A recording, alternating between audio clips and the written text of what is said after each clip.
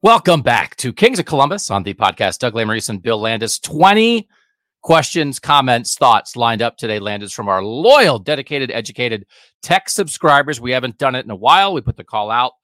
Almost 150 responses. Can't do 150, but we're going to do as many as we can. We're going to talk about offensive line. We're going to talk about what if Taylor Swift was hanging around Ohio State football. We're going to talk about Will Howard, Kyle McCord comparisons, Buckeyes in the NFL, what the transition at AD at Ohio State means for the future basketball coach Chris Holtmann. I have a category called Big Sandwich and Little Sandwich Conspiracy, which you kind of would like us to jump to the first topic, but we're not going to do. Yes. Talking about ranking Ohio State in the preseason poll compared to Georgia, what defensive looks they should show, NIL violations around the country, how do they affect Ohio State, and the future of Kings of Columbus, plus some good Ryan Day stuff. Just among the many, many things. And then, of course, what you're watching, what you're eating, what you're thinking. We'll wrap up this show at the end with that. Let's start with what I think is a very interesting comparison. I've kind of been waiting for someone to make it, and many people have, but I want to give a shout out to Eric, who brought this to our attention as we think about all the Ohio State guys who put off the NFL to come back for 2024. I would love to get your perspective on this, since you were covering the team back then. That's me. I'm older than you. As excited as I am for all the players who decided to come back, I can't stop thinking about the core that came back after the 2007 season. I was so excited at that time and thought we had a juggernaut coming back. Malcolm Jenkins, James Laurinaitis, Marcus Freeman, Donald Washington, etc. The season was over pretty quickly in 2008 after a dismal showing and a 35-3 loss to USC. Obviously not an exact comparison, but my question is, should we be on alert for any kind of letdown? So I think about this all the time, mostly because it was the only time in my life that I oversaw a photo shoot. And this, it's like the craziest thing that I ever did on the beat. So going into 08 was my fourth year covering the team. So to me, there's sort of like five guys at the core of that. And the famous story is they are, after the loss to LSU in the national title game, they're in the locker room afterwards, and they kind of decide there, like, hey, we're running this back again. 2 straight national title game losses, Florida and LSU, on the backs of a lot of these guys who were sophomores and juniors. They're coming back for their senior year. They really do decide it as a group. So to me, that group is always James Laurinaitis at linebacker, Malcolm Jenkins in the secondary, Alex Boone at offensive tackle, Brian Robisky at receiver, and Marcus Freeman at linebacker also. So we did a photo shoot on High Street before the season, like in August, where we told them what were the cool shirts the guys wore in 2008 that were like tight, like sort of like bodybuilder kind of t-shirts that had like fancy like skull designs on them and stuff, like Ed Hardy t-shirts. Yeah, something like that, maybe. Yeah, wow. Something like. So we told them to wear your cool guy shirt. We didn't want them in jerseys and stuff, and we were in back alleys on High Street with the 5 of these guys. We were climbing up fire escapes. We were like leaning against brick walls. We were like putting our like their elbows on trash cans, like trying to be like tough, cool guys. We shot them as a group. We shot all these individual photos. The great Marvin Fong, the great Cleveland Plain Dealer photographer. I found one. It's of a time. It is of a time. I wish maybe we could. Can you send it to Mike? I'm gonna send it. I'm gonna send it to Mike now and see if he can put it up here. Yeah. So that was, and I actually signed a book deal before that season to chronicle these guys coming back for their senior years to make one more run at it. And then they went to USC, lost 35-3, and everything fell apart. Right now, what does fall apart mean? Right? Not really fall apart. They still had a great year. They lost to Texas in the Fiesta Bowl. Their national title dreams were dashed immediately. So the thing that the comparison here is like when you put you put off the NFL for a reason to come back and try to win it. And it's a very dangerous game.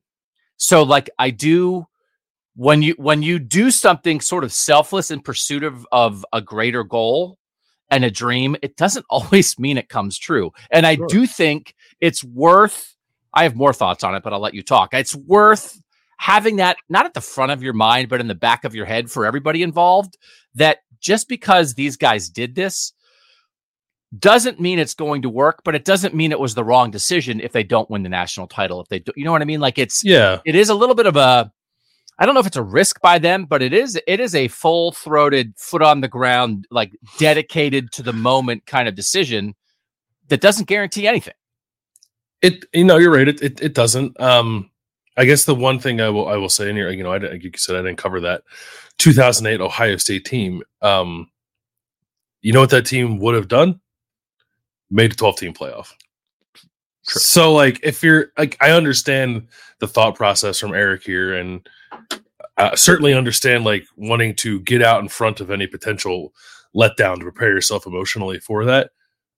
It's not quite the same thing because college football is different. Now, if it's just like win the national title or else, then obviously that letdown still exists. But for the season to unravel, basically the way that this one did a couple weeks into the season, I just don't think is like on the table for this current team. If there are bumps along the way, like we'll talk about them, and that will be different from what we're expecting, because I think we're expecting Ohio State to be one of the best teams in college football this year, but they just have a lot of leeway to make mistakes in a 12-team playoff world. Like you can lose 2 games and still have an opportunity to play for a national title. So I just don't think it's quite the same thing, I guess. Like I understand where it's coming from, but I don't know that if I were like, I don't think I'd be preparing for quite the same kind of letdown because of the world we're in now. Yeah. So one of the things that is similar is sort of a question mark's the wrong word, but not a Heisman level quarterback, right? Yeah. Necessarily. Yeah. Todd Beckman in 2008, coming off leading Ohio State to the national title game in 2007, just Todd Beckman wasn't Troy Smith. Right. And so then he didn't play well early, threw some picks against USC. They lose that game. They go to Terrell Pryor. But I don't think, I think a Will Howard, Todd Beckman, are we sure that quarterback is championship quality is a reasonable conversation there. But the differences are, there's more guys doing it now. Back then, yes, there were a lot. I think there's more now. That year, there was also a greater divide, I think, between there was old guys and young guys, because 2008 was the Terrell Pryor, Brew Crew, Mike Adams, JB Shugarts, Mike Brewster, like the freshmen coming in, and there wound up being like an old guy, young guy thing that did not serve them because they were leaning on sort of both at the same time. And Terrell Pryor was waiting in the wings behind Todd Beckman. Like Aaron Nolan and Julian Sayin aren't like waiting in the wings behind Will Howard in quite the same way, I would say. Right. And there's just a greater depth of experienced talent. And the other thing is they're not going to play Mark Sanchez and USC on the road in September. Yeah. They're not. They're playing Akron and Marshall and Western Michigan in September. So like they're not going to have, that was tough for those guys that year because it's like it was by September, given the structure and the reality of the sport and the reality of that schedule, like it was over in September. Like the ultimate dream, the ultimate goal was over in September, which is really tough, right? So I think it's a worthwhile comparison because it's the time when guys got together and decided to stay, but there are many differences led by the thing you said, which is the 12-team playoff. Mike, do we have a photo that we can? Do we have any photos? There it is. Look at that. This is why you have to watch the YouTube show. Is that of a time? The guy in the middle is the Notre Dame coach. Yeah. I bet Laurinaitis still has some shirts like that in the closet. And like, you know what? Like, so you have to, if you're listening to the podcast, just go to the YouTube show for a minute. 8:48 into the show for this. And like right off the screen is like me in a cardigan. Like it is. Guys, could you try to look a little meaner? I think this photo is the greatest individual journalistic accomplishment on the Ohio State beat this century. It's incredible that this photo exists. Why did you tell him to dress like this? I think it was the photog, but it was the idea of like, like they're doing it as football players, but they made the decision as men. We decided as men to come back and do this thing. Malcolm Jenkins, Brian Robisky, Marcus Freeman, Alex Boone, James Laurinaitis. I will never forget that. And the idea of like wrangling 5 college football superstars with no NIL money to come stand in an alley on High Street. Yeah. We had him for like 2 hours. It's like, Marcus, can you go up the fire escape? James, can you lean on the gutter now? It's like it was just, but like for individually for them, it worked out. Look at the James Laurinaitis went on had a great NFL career. Malcolm Jenkins is like a borderline Hall of Famer in Super Bowl rings. Brian Robisky was a second-round pick. Marcus Freeman is the head coach of Notre Dame, and Alex Boone had a great NFL career. So like they didn't come back and win a national title, but it didn't like ruin their football lives or personal lives that they did it. You know what I mean? So like that's the part of it too. And it didn't like, it was disappointing for Ohio State fans. But anyway, God, that makes me feel so old and young at the same time. Can we do that? Do you want to try to get JT Tuimoloau, Jack Sawyer, Emeka Ibuka, Travion Henderson, and Denzel Burke to recreate that photo? To recreate that photo? Yeah, I think we should. Because I do like maybe James would help us. Like James is in the building. It's like, listen, come on. And we can pay him for it. Him for it. Yeah. And if not, should we recreate the photo? Absolutely not. I'm not wearing one of those shirts. I was never an Affliction t-shirt guy. I never had the biceps. Affliction. That's the name of it. Yeah. Were you like walking around third grade in an Affliction t-shirt back then? Absolutely not. No, that's the kind of shirt that gets you punched in the face in Northeast Philly. You don't want to know the internal discourse of like mid-30s Doug Lesmerises. Like, could I get away with an Affliction shirt? No, I can't wear an Affliction shirt. Well, I look pretty good in it. Maybe I could. No, I can't wear it. So anyway, the memories are flooding back. So thanks to Eric for bringing up that question, just so I can talk about organizing a photo shoot. That really, in the end, is what it's all about. All right, let's get to some offensive line questions. Okay. It's from our guy Bill. On a scale of 1 to 10, how fixed is the offensive line? It's 2023 again kind of offensive line? That's a 1 in his mind. And a 10 is book your tickets to the Natty. So is it fixed, Landis? I mean, no, I wouldn't say it's fixed. I think it's going to be better, if only because of some experience that guys have gained now. So I wouldn't put it at a 1. I kind of just want to like sit in the middle and say a 5 because like I don't. But that also sounds like sounding alarm bells in a way that I think is maybe like overstating it a bit. Like it's not like they went out and did a bunch to address it, right? They added Seth McLaughlin to play center, and they have to figure out the right side of the offensive line. I think they have decent options on the right side of the offensive line, but in a world where they've only made one addition, I would say it's like at a 5 or a 6 maybe, but with like the possibility to be better than that. Like I really like Tegra Chabola, and like I think Luke Montgomery is going to be a good player here. The question is whether or not both of them or one of them is like ready to step up into a starting job, and if they are, then I think it's closer to being fixed. But I don't know that yet. Like I feel like I need to watch spring ball before I can give you a good answer on that. But like I believe that like Josh Simmons and Donovan Jackson are going to be better this year than they were last year. And I think Seth McLaughlin is an upgrade at center, so like that's all better. But the right side of the line, I have no idea, because you're losing Matthew Jones, who I thought was pretty good for them last year, the Cotton Bowl notwithstanding. And right tackle play needs to be drastically better than it was a season ago. So I don't really know what that's going to look like. A quick question to kind of pair with that one from our guy Terry in North Carolina. Is there any hope of a potential offensive tackle coup in the next portal window? Like the way that they wound up getting Josh Simmons after spring football left last year and he became the starting left tackle. Mm-hmm. Could it happen? Yeah. I mean, Josh Simmons wasn't a coup, right? That was more of a desperation play, I think. And it worked out okay.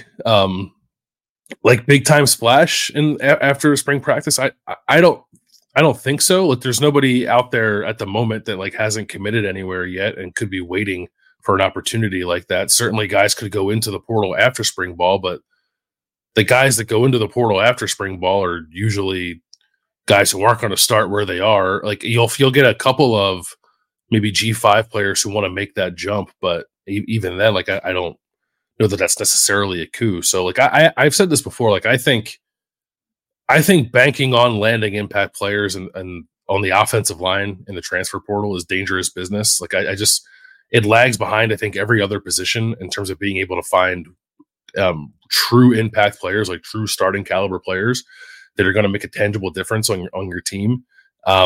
Mostly because if they're that good, they're probably staying where they are for the most part. And then if they do go into the portal and they are available, they're really expensive to get to come to your team because it's a premier position. So I that's why I think it's much more important to recruit and develop and get starting caliber players that way. So, I think they'll look right. I couldn't tell you who it's going to be, but if there are guys out there after spring ball, I think Ohio State will definitely take a look at them and maybe bring one in. But I think that goes back to, I think it's mostly Tegra and Luke. Like, what do those two show you in spring ball? I think that will determine whether or not Ohio State feels like it needs to go get somebody else in the portal after spring practice. Okay. All right. A really well-crafted Taylor Swift question. It's like, how can you get a Taylor Swift question into Kings of Columbus? This is from The Fong. If a star the magnitude of Taylor Swift was dating an Ohio State football player, coming to the games and showing up prominently during broadcasts, how would the podcast cover it? Who of the four would hate it most? Who would have the most fun with it? And one of the reasons I wanted to get this early in the show, Landis, is because you and I have already covered something like this together. And I thought we leaned in and had a good time and tried to take advantage of it for content's sake, but also enjoy ourselves doing it. And what comparison do you believe I am referencing here, of course? I have no idea. I think we already had Taylor Swift come through Ohio State, except it wasn't Taylor Swift, an outside persona celebrity dating a football player. It was Taylor Swift as a football player, and it was Tate Martell. Tate's version. And we did, when we had that, we did a Tate Martell video of the week where we talked about one time, I think, the fact that Tate Martell got a new dog. I forgot about that. We did. And then, we did do that. Did you see Tate Martell's sister in an elevator one time and she had like watched the dog video or something? I think so. Like, it might have been his mom. I think it was his mom. Maybe it was his mom and his sister. Yeah. Like, we got acknowledgement from the Martell family that they were aware of the fact that we were doing a video on their son or brother every week, even though he wasn't playing. So I would think you would have to have fun with this and like make a search engine optimization play at the same time. It's like, man, I don't know. We can get Taylor Swift in a headline around Ohio State football. We might get 1 million views on this video. So I think I certainly would encourage us to have fun with it for the sake of fun and have fun with it for the sake of maybe we'll get some fans on the other side of the globe who are watching our content now. Would you want to have fun with it, or would you be like, I'm out? No, well, I guess I would take my cue from the fan base. Like, if I felt like the fan base was fatigued and burned out by it, then I don't know that I'd lean into it. But I would hope that they wouldn't, because I would want to lean into it. I'm trying to find these videos on YouTube of Tate. Like, we call it House Martell, right? Yeah. Yeah. We really want to get sued by Game of Thrones. I can't. I'm like, we did like a series of videos when he first got here. I can't find one of those, but I did find. It's a video where we talked about Tate Martell playing Baker Mayfield on Scout Team in 2017. Okay. It's 1 minute and 45 seconds long. It has 43,000 views on YouTube. Oh no. Oh, that kid was gold. I don't know what to tell you, brother. Like, we're leaning in. Would Berm and Austin want to lean in, or would they be anti Taylor Swift Ohio State coverage? Oh, here's another video. What do the Buckeyes think of freshman QB Tate Martell? 85,000 views. He was paying our salary. I always say this. The most popular story I think I ever wrote on Cleveland.com was when Shelley Meyer's hair caught on fire at her birthday party. And I wrote about it. I cite that all the time, like in How to Be a Journalist. Doug's How to Be a Journalist talk. When someone on your beats, family member, their hair catches fire at a birthday party, you got to write it. But the Tate Martell videos are the other example of that. 83,000. Right. It's insane. I do think Austin and Berm would lean into it. They're huge Taylor Swift fans too, by the way. So if it were actually Taylor Swift, they'd be all about it. But yeah, I think they would. I guess there's like I don't know. I find celebrity relationships wholly uninteresting. So I don't know. I don't know if that would be the most compelling content. But we would certainly, I think, if there were a celebrity like that in the Ohio State sphere, we would try to get that person on an episode of Kings of Columbus or the Podcast Daily for sure. Yeah, I think that's fair. Tate, the invitation is always there, brother, whenever you want to come on. We haven't had that. I think I might have this wrong, but when Seth Towns was on the basketball team, I'm pretty sure his girlfriend was like a Canadian pop star. Oh, for real? Yeah. Like Robin Sparkles? Like Robin Sparkles, yeah. Okay. Well, we'll work where we ever need to work. We'll figure it out.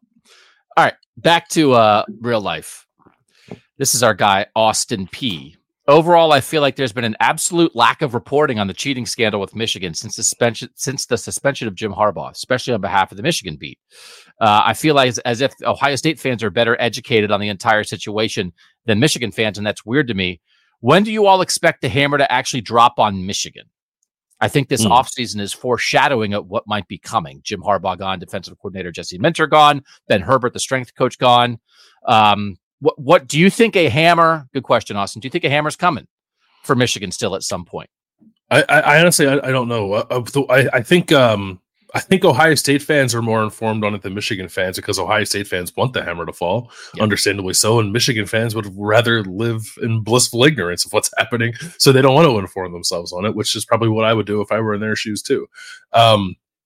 Something's going to happen, right? I don't like. It's not.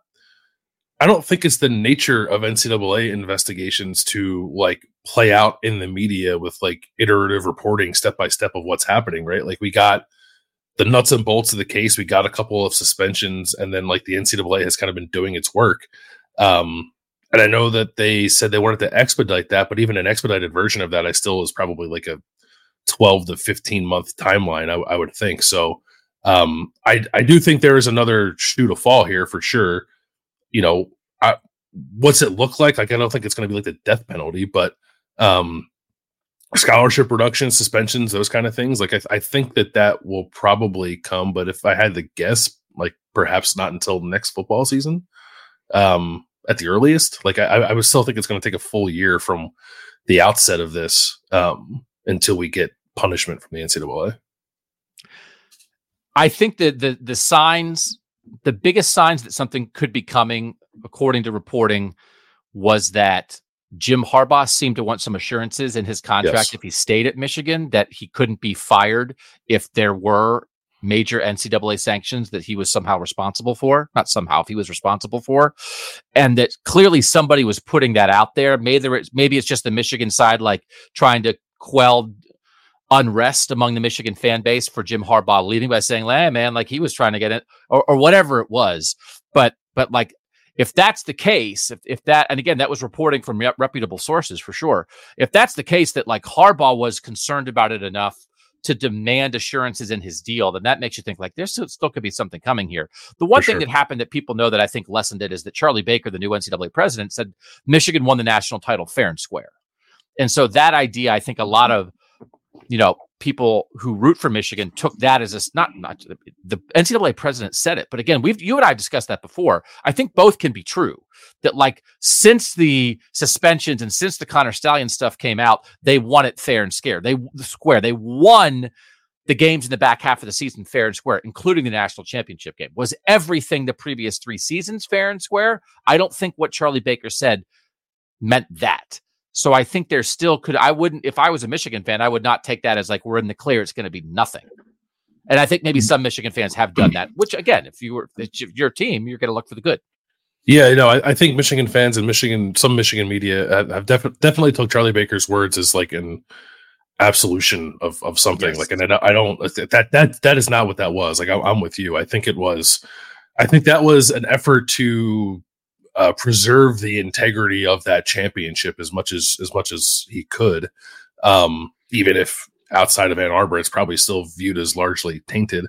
But that was not like we're good here. Like they weren't wiping their hands of it. Like they're still doing their work, and they're still 2.5 years or a year and a half of impropriety that Michigan is, I think, guilty of, and that the NCAA will still address. I guess it's interesting, like, does Charlie Baker saying that mean that whatever happens, they're not going to vacate Michigan's national championship? Maybe. But I don't think that means that they're not going to receive no punishment at all. Yeah, I think it would be, and again, vacating to me is almost like, is from a bygone era. Like, I don't even know.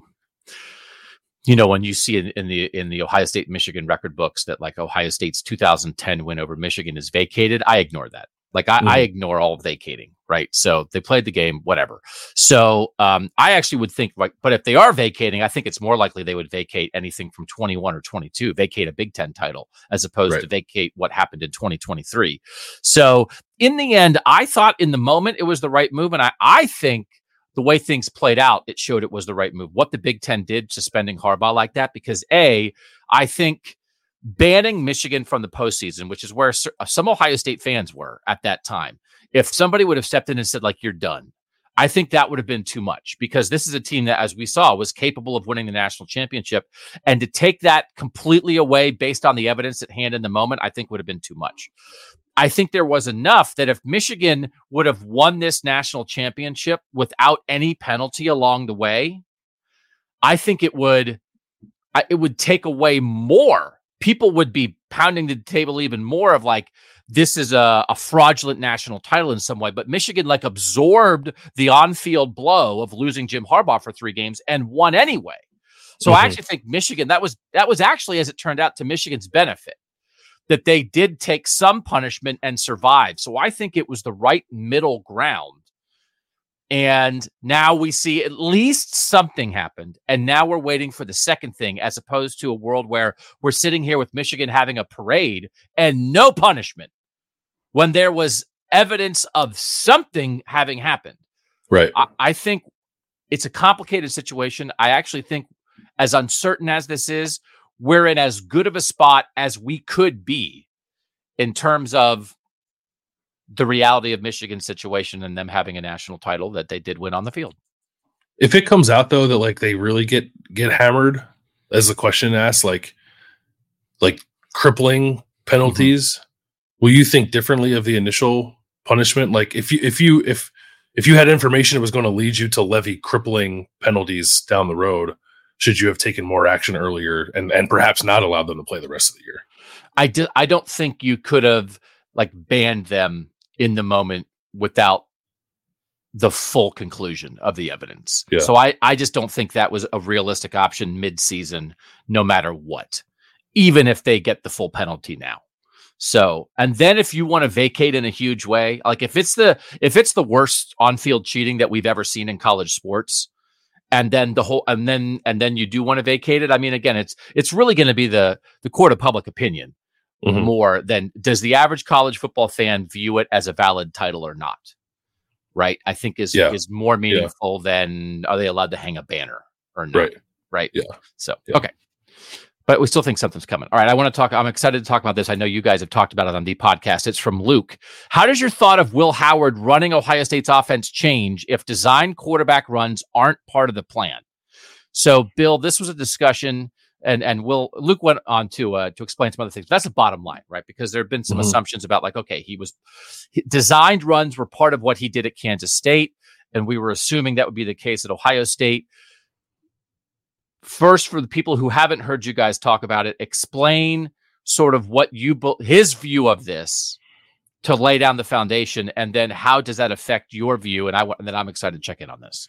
Yeah, so he initially said something when we had him on the podcast daily a couple weeks ago about like not being a running quarterback, and then he kind of expanded on that when we spoke to the players on Tuesday.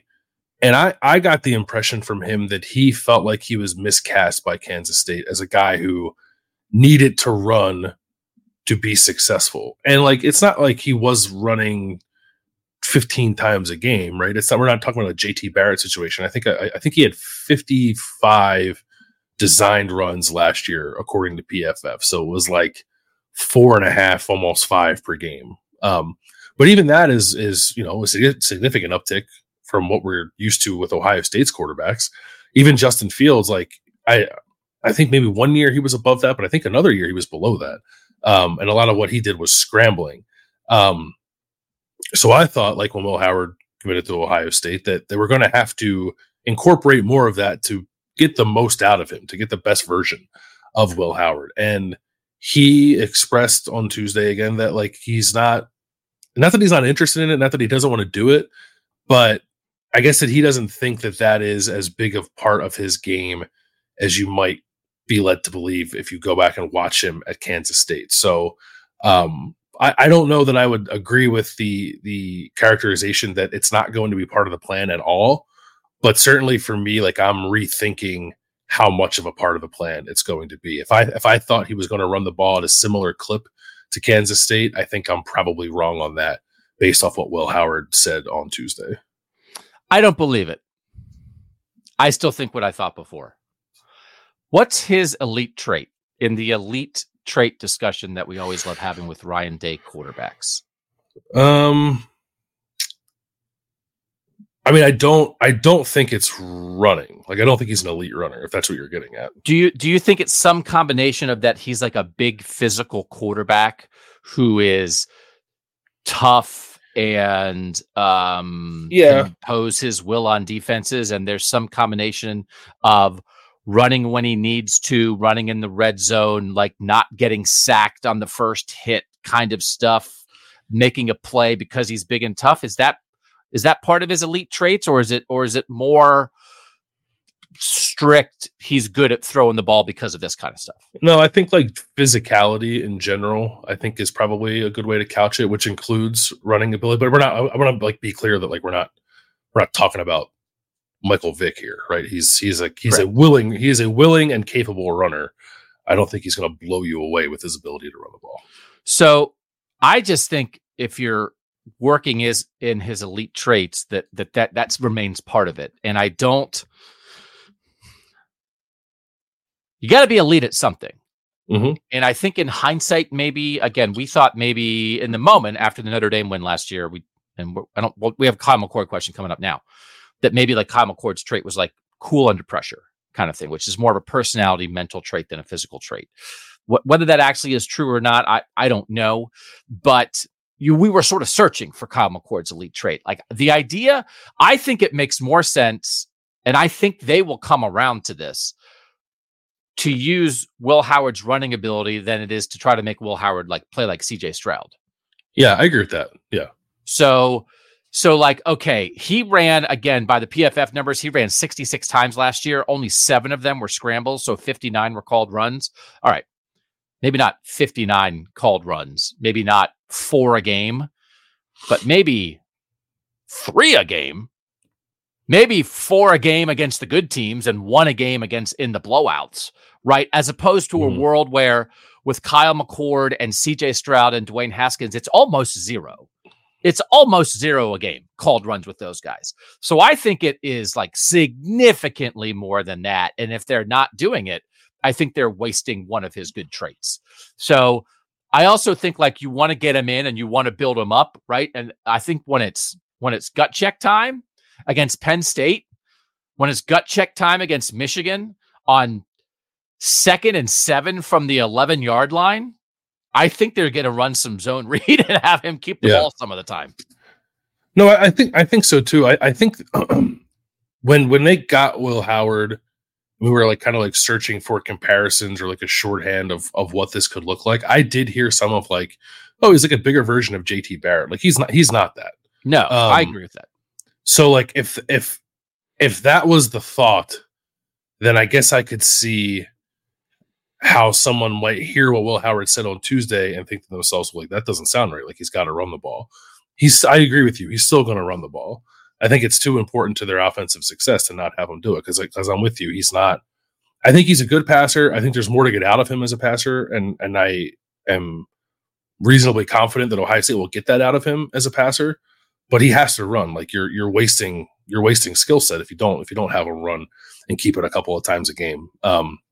Especially for a team that's like really been searching for answers in short yardage and in the red zone the last couple of years. Like the best they've been in the red zone the last few years has been with CJ Stroud, I think in his first year, but like CJ Stroud is an incredible red zone passer. Like he's a precision passer. That's not Will Howard's game, but he can make up for it by running the ball down there. So I think they have to embrace it.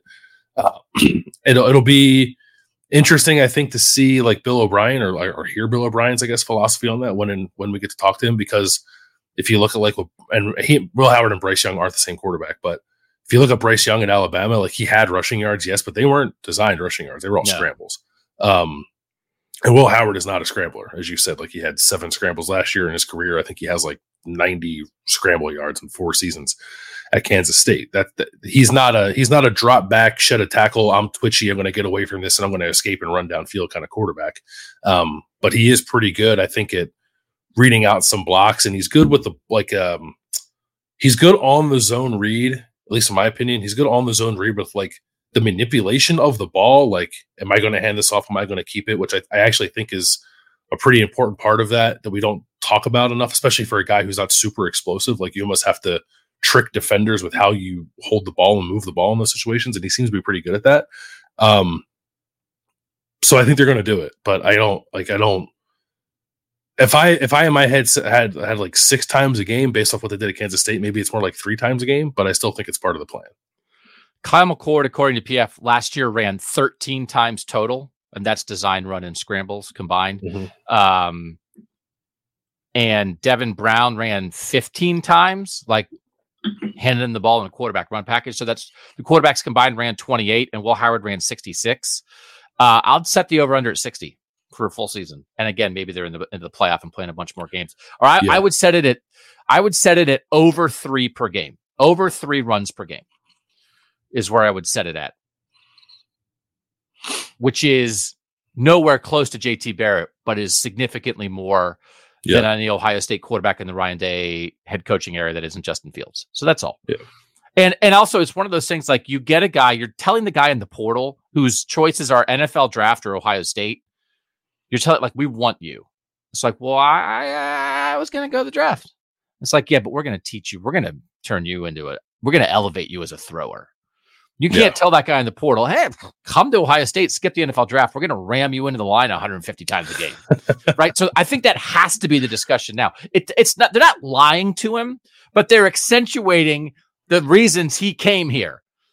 And then when it's 3rd and 2, and what have we talked about more than what is the number one topic of conversation in the last 3 years for Ohio State football? It's short yardage plays. The quarterback is 6'5". He's going to be a problem solver in the short yardage plays. I cannot envision a world where that's not the case. Yeah, and I also I want to make it clear that, like, Will Howard didn't say, like, I don't want to run. Like, he didn't do the Nebraska game where CJ Stroud said, like, I'm not a running back. That's not what Will Howard said. I think maybe the most important thing he said was, like, I'll do whatever we have to do to win the game, which includes, I think, him running in the biggest games. But I think the thing that he wanted to push back on, and which I did truly seem like it rubbed him the wrong way. He said, like, early in his career at Kansas State, he was kind of pigeonholed as a running quarterback to the point where, like, the call sheet had, like, in the corner the Will Howard plays, and they were, like, all run plays. So, like, I think he wants to express that he's not that, but he can run in addition to throwing the ball. Yeah. My opinion has changed zero. I just ignore what people say and drive straight ahead on what I think based on no information or evidence. Yeah. Your opinion on Will Howard and how much he will run has changed what percent? Pre-conversation, post-conversation? Not significantly. Like, I don't know, 30% or so. Like, like I still think he's going to run. Yeah. Okay. All right. Let's talk now about this quarterback question. This is an interesting one from our guy Dan in the 312. Now that time has passed, emotions have flattened, the roster looks different, and we can look objectively and with data and stats. Here's the question. I love a good preamble. That is, Can you imagine, like, someone with their thumbs type that preamble to a question? Such respect for that. Great. Will the 2024 Buckeyes be better served with second-year starter Kyle McCord or first-year starter Will Howard? Dan believes McCord in his second year would have been a better option. What do you think, Bill Landis? Like, statistically, Kyle bore out as a better passer than Will Howard. The thing that's difficult for me is, like, you know, the offenses they were in and the players they were playing with. Like, I think if Will Howard were in Ohio State's offense last year, his numbers would look pretty good too. I just think that Will Howard has more ways to solve problems than Kyle McCord does. I think Kyle McCord needs to be in a clean pocket with an on-time play. And when it is, he looks pretty good. If he has to extend that play, if he has to navigate pressure, if he has to do something with his legs, if he has to make quick decisions, I don't know that I saw a lot from him last year that leads me to believe he was going to be demonstrably better at that in 2024. And I'm not saying that like Will Howard is a better processor or a quicker decision maker than Kyle McCord, but I do think Will Howard has the ability to make up for it if he's not, with his legs, with extending a play, with shaking off a potential sack because he's 6'5" and 230 pounds or so. So I think I'd rather have Will Howard than second year Kyle McCord, but it's not like it's a question worth discussion. Like I think it's a good thing that Dan brings up here, because it's not like Kyle McCord is he's not an awful quarterback, and he's got some skills that you like, and he would have more institutional knowledge of the offense and going into his second year running the offense. So like I get it, but my preference would still be Will Howard. So I think it's a super interesting question. I think the reality of the situation, it wasn't a Kyle McCord or Will Howard question when Ohio State gave its answer. It was like Kyle McCord versus the field. Mm-hmm. Kyle McCord versus anybody else that you might get, which included maybe Devin Brown balling out in the bowl game, which included maybe Riley Leonard from Duke, which included maybe Dylan Gabriel from Oklahoma, right? And I think in that moment, given that you were maybe a little uncertain about Kyle's floor and ceiling, right? I don't know that there was a sure floor to say, well, we know it's at least going to be this good, and maybe it'll be even better. I don't know that you were there on that. I think taking the field was what you had to do. And then Will Howard, of all available options, was probably like pretty much right in the middle of the ways they could have found a starting quarterback for 2024? Or is he above the middle? Is he more like, hey, this is about 70% of optimization or 80% of optimization, given what the possibilities were once Kyle McCord wasn't going to be here? I think he's slightly above the middle, like maybe 65 or 70%. Okay. Yeah. And I think that's fair. So again, it's like, I think they were in a place where they couldn't be 100% certain about Kyle McCord. So then they sort of in the moment had to move on. So I think, but that's a different question than would second year Kyle McCord be better than first year Will Howard? Because it's like, well, what if you got Dylan Gabriel? You know what I mean? Yeah. Like if Kyle McCord stayed, you weren't going to get Dylan Gabriel. If Kyle McCord left, you had a chance to get Dylan Gabriel. And I'm not saying Dylan Gabriel is that much better than Will Howard. So I think we have to think about it that way. But this is it's an addendum to the good question from Dan. This is from Tyler. Can Ohio State win a title next year, given how much talent is coming back with the same level of quarterback play as McCord? So like, and he didn't love the text. He didn't love the text about Will Howard wanting to throw and not wanting to run as much. Like, as much as they are replacing Kyle McCord, is Kyle McCord level play good enough with all these defensive guys back, with adding Caleb Downs, with adding an experienced center, with the two-headed running back with Judkins and Henderson? Is that the level? Or do they need better than that? God, that's a hard question to answer in 30 seconds. No, it is. But I guess I would start my answer with, I guess, wondering out loud what the offense is going to look like next year. Like, you bring in Quinshon Judkins, you have Travion Henderson. If you are, I don't want to say pivoting, but leaning more into being a run-centric offense, then I think that lessens the level of quarterback play you need to ultimately be successful. Like, it's kind of like the Michigan model. We're going to play really good defense and run the football, and our quarterback doesn't have to be Superman. So if that's the case with Ohio State's offense, then I guess the answer to that question is yes. Like, what they got out of the quarterback position last year could be good enough, but I don't know. I'm still trying to wrap my head around what exactly this offense is going to look like, sort of stylistically, this year. Because while I do think they'll run the ball better just based off talent in their backfield, like it's hard for me to wrap my mind around the idea of like Ryan Day really leaning into being more of a power run offense than an offense that still wants to pass it more than it runs. So until I get a different answer on that, or like Ryan Day tells me that they are changing things, I think that they need an elevated level of quarterback play than what they had last year. One more addendum question from our guy Daniel, who actually knows about K-State. Are we worried that we're going to have a loaded team but not the quarterback play to win it all? I love K-State. So I've watched almost every game they've played since Will Howard got to Manhattan, and he's been great at times and terrible at times. He's not that accurate, and we are 100% glossing over the fact that he got outplayed by and was going to be replaced by Avery Johnson, the other quarterback at K-State. I think it's possible. I absolutely think of, like, if we drew up the 100 different scenarios, or 100% of what could happen to Ohio State, and like all the guys coming back play great, and it all comes together and they win the national title, is a pretty decent sized chunk of that. Mm-hmm. I think everything else is in place, and the quarterback play holds them back, is one of the slices of that pie. I don't know that it's a huge slice, but it's a slice, is it not? Yeah, no, I mean, I've made sure to make the point that, one, Kansas State brought in Adrian Martinez as a transfer 2 years ago because it wasn't sure if Will Howard was going to be the guy, and that if Will Howard had returned to Kansas State this year, there was no guarantee that he was going to be the starting quarterback, because they clearly like Avery Johnson quite a bit, to the point where they were playing them both at times last year. I don't know that, like, I don't think Will Howard was actually ever in jeopardy of like losing his job to Avery Johnson last year. But with an off season of development, certainly that was on the table this year, I think. So it's a possibility. Like, it's the question in my mind. I think I like quarterback play, offensive line. Those are the two things, but quarterback play is part of that. Like, I don't think Ohio State, I'm not going to sit here in January 31st and tell you like Ohio State nailed it at quarterback, they're going to be awesome this year. I think there are lingering questions about whether or not that position will actually be good enough. But, like you said, like, I don't think it's a terribly large piece of the pie, but it is a part of it. Yeah. Another slice of that pie is give Will Howard, Emeka Egbuka, Jeremiah Smith, and Carnell Tate to throw to, and he looks like a first round pick. For sure. That's absolutely on the board, which is why I think like the field was a better answer for them than Kyle McCord. I also think, you mentioned the Michigan model, right? Michigan beat Penn State this year without throwing the ball in the second half because their right tackle couldn't block the Penn State edge guys. And they said, well, that's it.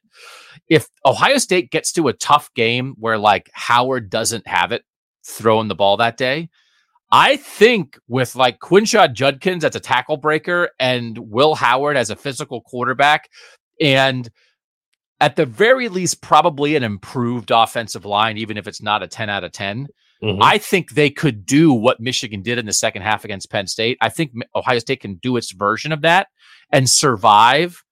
And I don't think they could have done that last year with that offensive line, with a quarterback who's not a run threat, with really only Travion Henderson, who's really more of a boomer bust home run guy, right? Who's not really a grinded out 4 yards per carry runner. If they would have gotten in a tough spot, I don't know that they could have done that.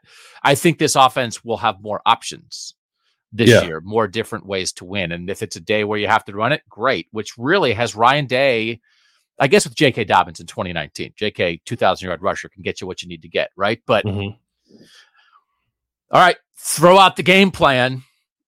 We're going Quinshon and Will until they stop it, and they're never going to stop it. I think it can win you a game. Yeah, I think after the 2 years of CJ and the last year of Kyle McCord, like, they had to throw to win. There was no other option. I think I'm with you. There are other answers, I think, within this offense with the personnel they have this year. Now, I love throwing to win when it's CJ Stroud. Like, you have to go by your personnel. So the idea of let's try to make Will Howard into CJ Stroud with the talent around him, with the coaching he's going to get here, with this offense. But if it doesn't work, there's another thing I think is a good solution. Yeah. So It's not CJ Stroud or bust. All right, we got to take a breath. We got to take a quick break. We're going to come back. We're going to talk about CJ Stroud. We're going to talk about Ryan Day's future. We're going to talk about sandwich conspiracies next on Kings of Columbus. And we're back on Kings of Columbus. You guys can see when you're watching on the YouTube show our handy dandy little phone graphic on the side. That's where we put the subtext messages in there. What is subtext? It's the way we close the loop on this relationship. You guys on subtext, you're our focus group. We send you surveys. You ask us questions. You help us decide what we should talk about. We give you information as we hear it. We give you expert opinions. Like, you don't have to wait until a show or a podcast to get it. We love it. We love it. And we think, that audience is only going to expand. We love everybody who's part of Kings of Columbus, who's part of the podcast, who's part of Kings of the North. But man, like this is the diehards. This is like the people who want to be inside. So 614-662-4509 is the way you can sign up for that. Or you can go on the Google machine, joinsubtext.com/the podcast OSU. If for some reason sending a text to that number, 614-662-4509 is not getting you a link back to sign up, every now and then we have somebody who says that. You can go to that website as well. So we're so grateful. It wouldn't be the same kind of show. Not that we do text questions every show, but just that audience, being able to correspond with that audience is we hope it's good for that audience, for you guys who do that. It's really good for us. So thanks to everybody who does that. Let's talk about the NFL. This is Tomer E. I would love your thoughts on Buckeyes in the NFL. Did you expect CJ to be this good his rookie year? And did Ryan Day hold him back? Also, is Chase Young a bust? So let's talk about CJ first. What he did this year with maybe as good of a rookie season as any quarterback in modern NFL history. Were you surprised? No, well, I guess I'm surprised that it was so good so early, but not surprised that he's good. Like I thought he was going to be very good in the NFL. I would have taken him first overall if I were making those decisions. Because I think we saw it over the course of 2 years at Ohio State with how quickly he processed things, with how he had pocket feel, his accuracy, his ability to throw it all over the field. He actually had like some play extension that he showed in the second year at Ohio State. So like it was all there. So I'm not surprised at all that he's this good. You get gun shy sometimes in your opinions because you don't want to be myopic and trapped in your own little world. But I certainly thought like this guy's different. Like whatever all the rest of this stuff is, the guy is just wired different in terms of the way he thinks about the game, the way he studies the game, the way he's able to translate his intelligence into his accuracy and putting balls in tight windows. And again, he said it. He always thought, I think, that he was almost more of an NFL quarterback than a college quarterback. And so he was right. But then as the doubts were sort of creeping up and obviously the weird offseason stuff with CJ, that I certainly thought all that stuff was nonsense. But like trying to tell people like, we're not pretending we're going around and comparing him to every player in the country, but the guy is just different. Mm-hmm. I don't know. I thought maybe like in hindsight, it's like, should we have shouted that? Should I have shouted that from the rooftops? Like even more, because it's like, you don't want to be caught in your own little world, but were you sure it was going to happen this fast? No. And I think, are you surprised that it happened this fast? Not at all. Because the dude is just different. Yeah. The whatever surprise there is about it happening this fast is less about CJ and more about like the Houston Texans and like whether or not the things are going to be around him for him to be as good as he has been. And they did a nice job of putting stuff around him, but it's not like he's not working with the 49ers offense either. You know what I mean? Like he's elevated that group, I think, which maybe I didn't expect him to be able to do to this extent so early, I think, is like to make that offense what it became and get that team to the playoffs. But like I definitely thought he was going to be an incredible pro quarterback because like you said, like there was just a different vibe around him. And it's like the way he handles his business, the way he studies the game, the way he thinks about football. He was like a pro the day he showed up at Ohio State. And like I know we say that a lot, and so maybe that lessens its meaning, but like it was really true with CJ. Like he believed that he was going to be this too. So yeah, when he expressed that to you, it was hard not to buy into it. Do you think Ryan Day held him back? Do you think he was held back at Ohio State in any way? No, how?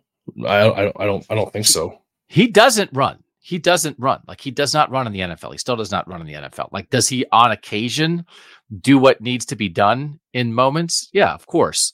Again, it's one of those things. He averaged 360 passing yards a game against Michigan in the 2 losses. Like it's not, I don't know what that would be. And I do think a lot of it is just, it's more about the nature of the game and that the NFL is just different than Ohio State, even though Ohio State runs an NFL style offense.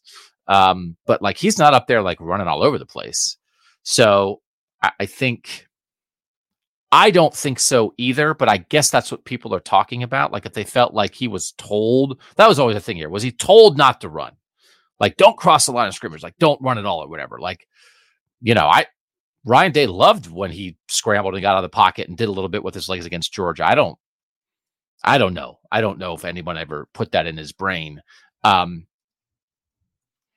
Not to belabor this point, but I mean, again, like Ryan Day is the head coach of the starting quarterback, but Corey Dennis in that room with him. I mean, it's like I can't pretend that's 0% of this. I mean, like, and again, when he talks about the people who have helped him along the way, he certainly talks Ryan Day and Todd Fitch. Like when it comes down to the specifics of playing the quarterback position, but he's just geared toward it. I do still think in college. Do you still think in college generally they do want a little bit more of a running element from a quarterback? Yeah, I think generally. So. Yeah, they're well. I think college football in general is just more willing to do it because you're not paying your starting quarterback $20 million a year. Yeah.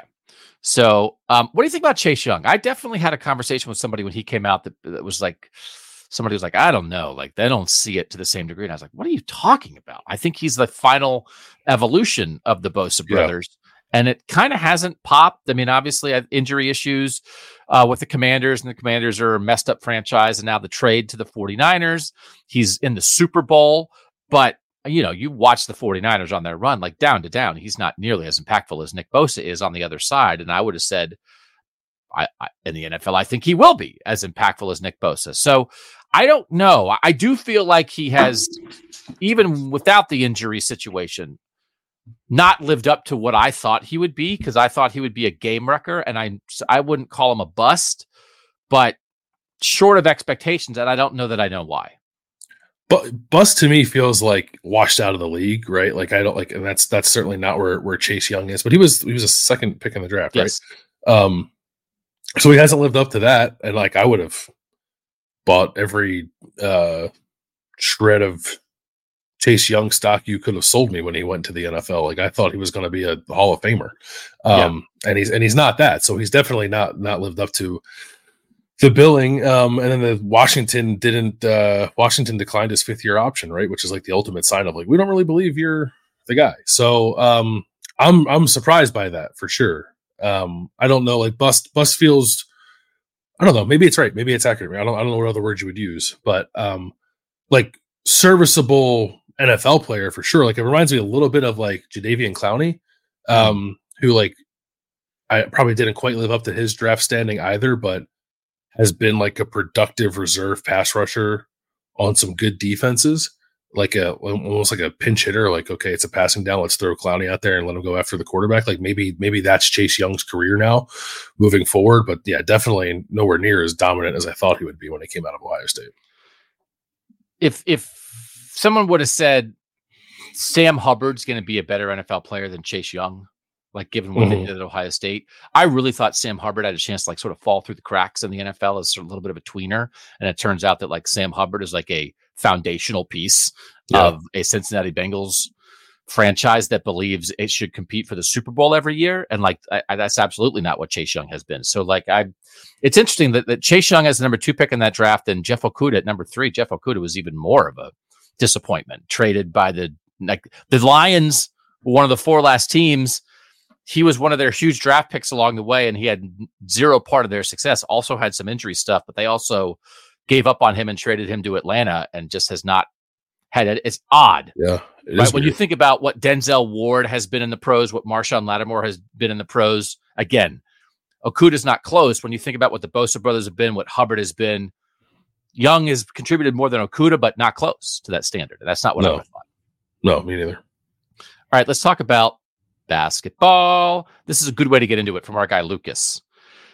Can you dive in a little on how the transition at athletic director works if they do want to make a change and fire Chris Holtmann? Even if you wait until the end of the season, you ideally don't want to wait until the summer when Ross Bjork officially takes over.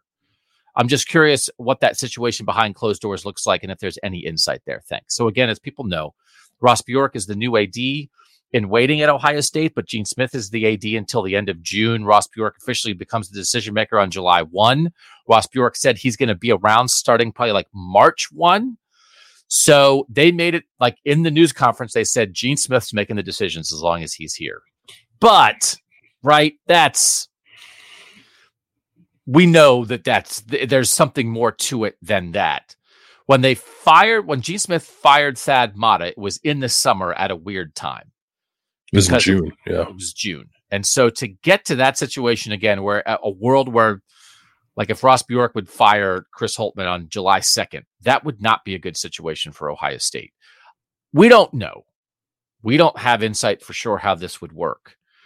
Could you see a world where, working in tandem, maybe Bjork, and listen, by the way, you know whose decision it really is? Ted Carter, because he's the president. So, like, Ted Carter can tell whoever happens to be sitting in the desk at the AD's office, fire the basketball coach. And if Ross Bjork is in here as the guy that Ted Carter personally chose to be the AD, and if Ross is like, this is not working, this is not working, this is not working, this is not working, and says that to Ted Carter, then Ted Carter can tell Gene Smith to fire Chris Holtmann. Couldn't he? Mm-hmm. Yeah, he could. I don't know.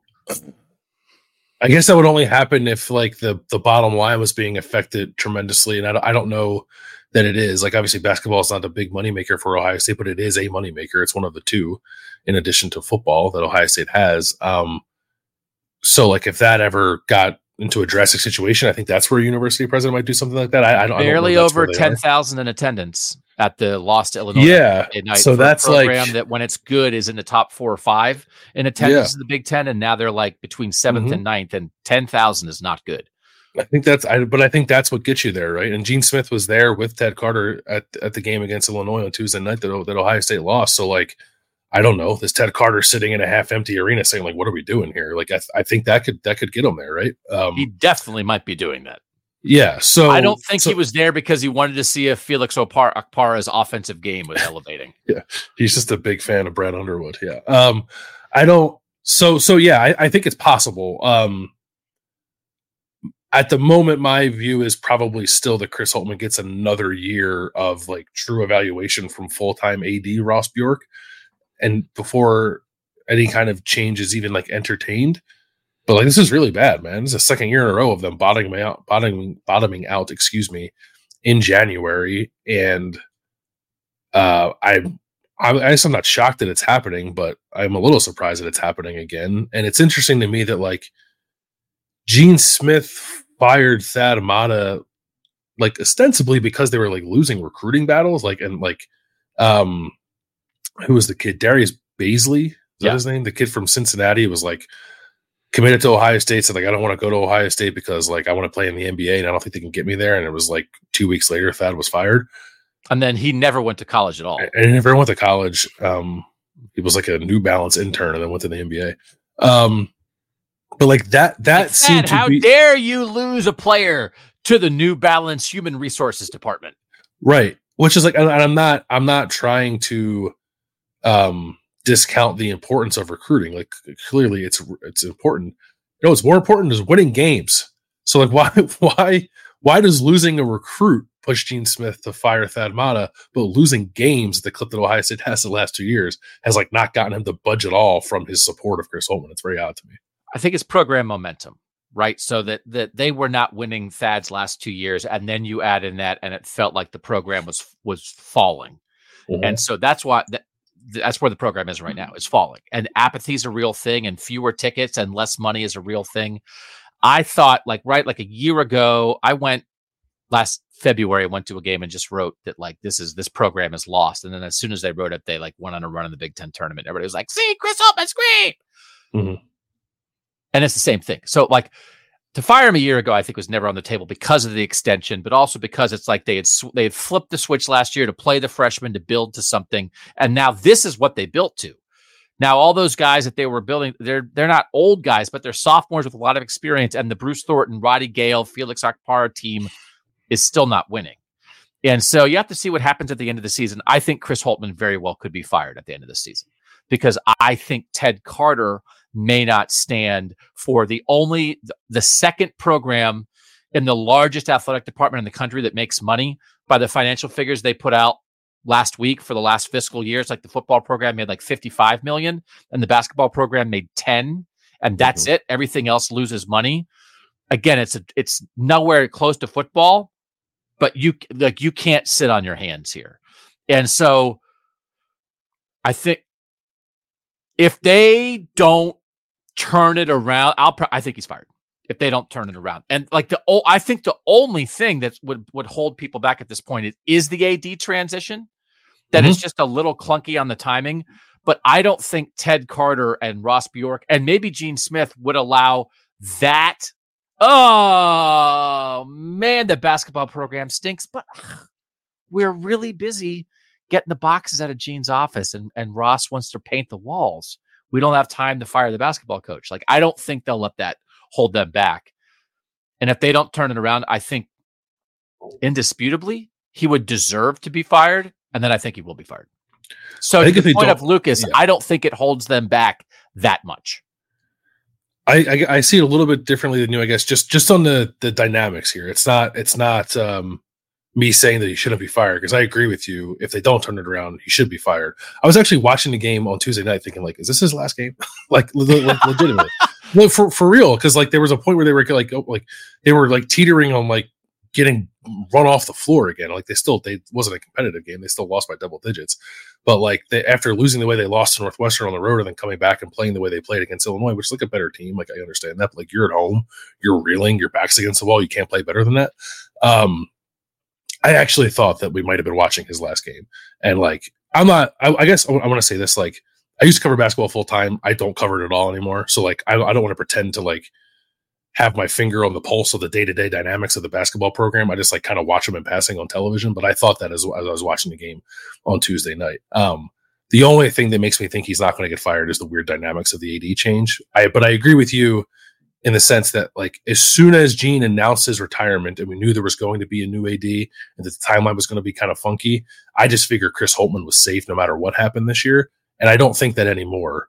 But my lean is still that the AD change will probably buy him another year. And I think in a world where they're pedal to the metal into the new era where football is king and money is the number 2 king, I don't think they would let logistics hold them back from the decision that they think now. Like, and then even if Gene is like Ross has to hire it, right? Like that, there would be some questions, right? Like, well, who gets to hire it? You can't have the outgo now. But the other thing is at Texas A&M, Scott Woodyard was leaving to be the LSU AD and like hired Buzz Williams as a basketball coach, like right before Ross Bjork took over. So like, the logistics of, I don't know, maybe Gene's like, it's not working. I got a guy. Ted, I got a guy. It's not working. I got a guy. It's still my program. I'm telling you, this is the guy. I've had my eye on him forever. He's the guy. And Ted's like, well, Ross is coming in. Gene's like, I got this. You know, like I think it might be. But if you're Ted Carter, I wouldn't let him do that. But here's the thing. I think they can unite on this isn't it and make a move. And then the clunkiness is in who's next. But you have to work through that. I think they could decide whatever clunkiness there is on how we figure out who's making the decision on hiring the guy next. We're united in this ain't it. So, I don't think the fact that there might be a struggle between the outgoing AD and the incoming AD on who has final say on the new coach, I don't think that's a reason to keep the old coach. I agree with that. I think that's right. You can't make a bad hire. That's what worries me. But like they're off the cliff with apathy, I think, right? Like there's no juice to the program. I thought it was an interesting moment. Like I was going to flip on the game again, like you. I once upon a time, many moons ago, much longer ago than you, covered basketball full time. I certainly do not now. I think Holtmann knows now. If I show up, it's not for good reasons. So I was going to flip it on last night, and it was on Peacock. Mm-hmm.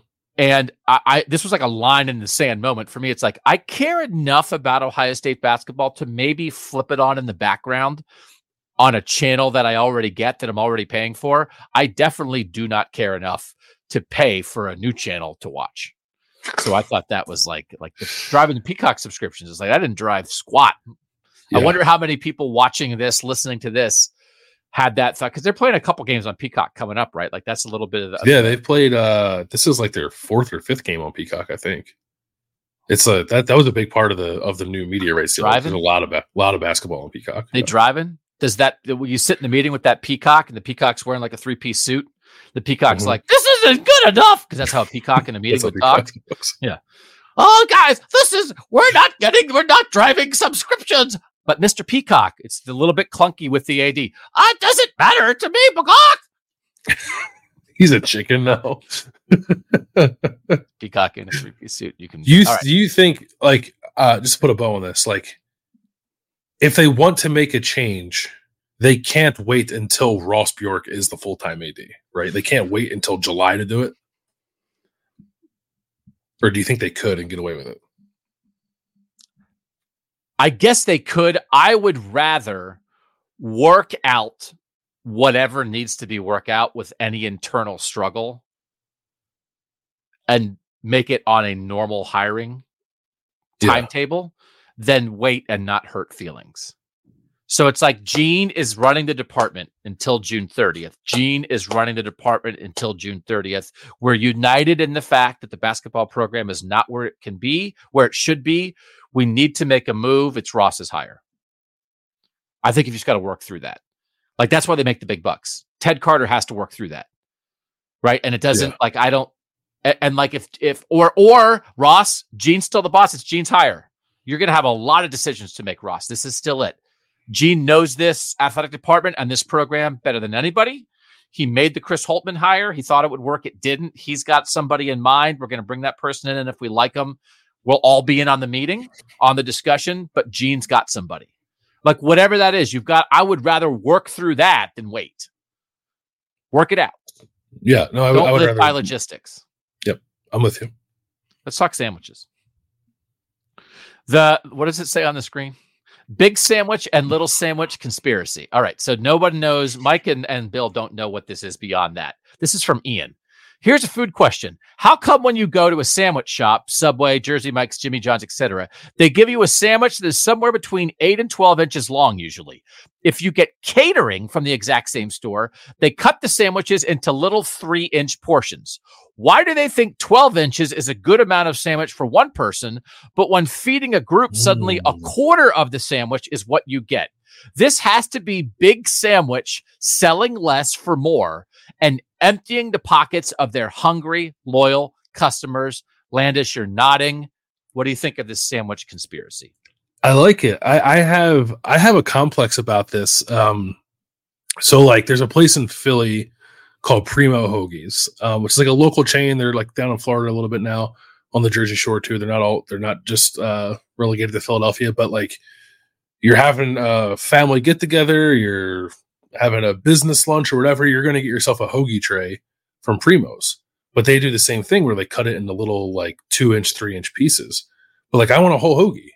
But I also feel like a slob if I go to the hoagie tray and I get 12 little pieces to make an entire, what is a normal length sandwich. It's like, I'm not being a glutton. I'm just hungry. I want to eat a whole sandwich. I don't want to eat a little sliver of sandwich.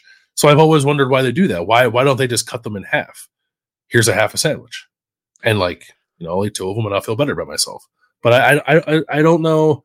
Is it maybe it's just is it like a spatial thing, like for the trays that they use? Like you can't neatly align 20 half a sandwiches in a one thing, so they got to cut those half a sandwiches into 3 parts to make it more uniform, sort of like a puzzle fitting together.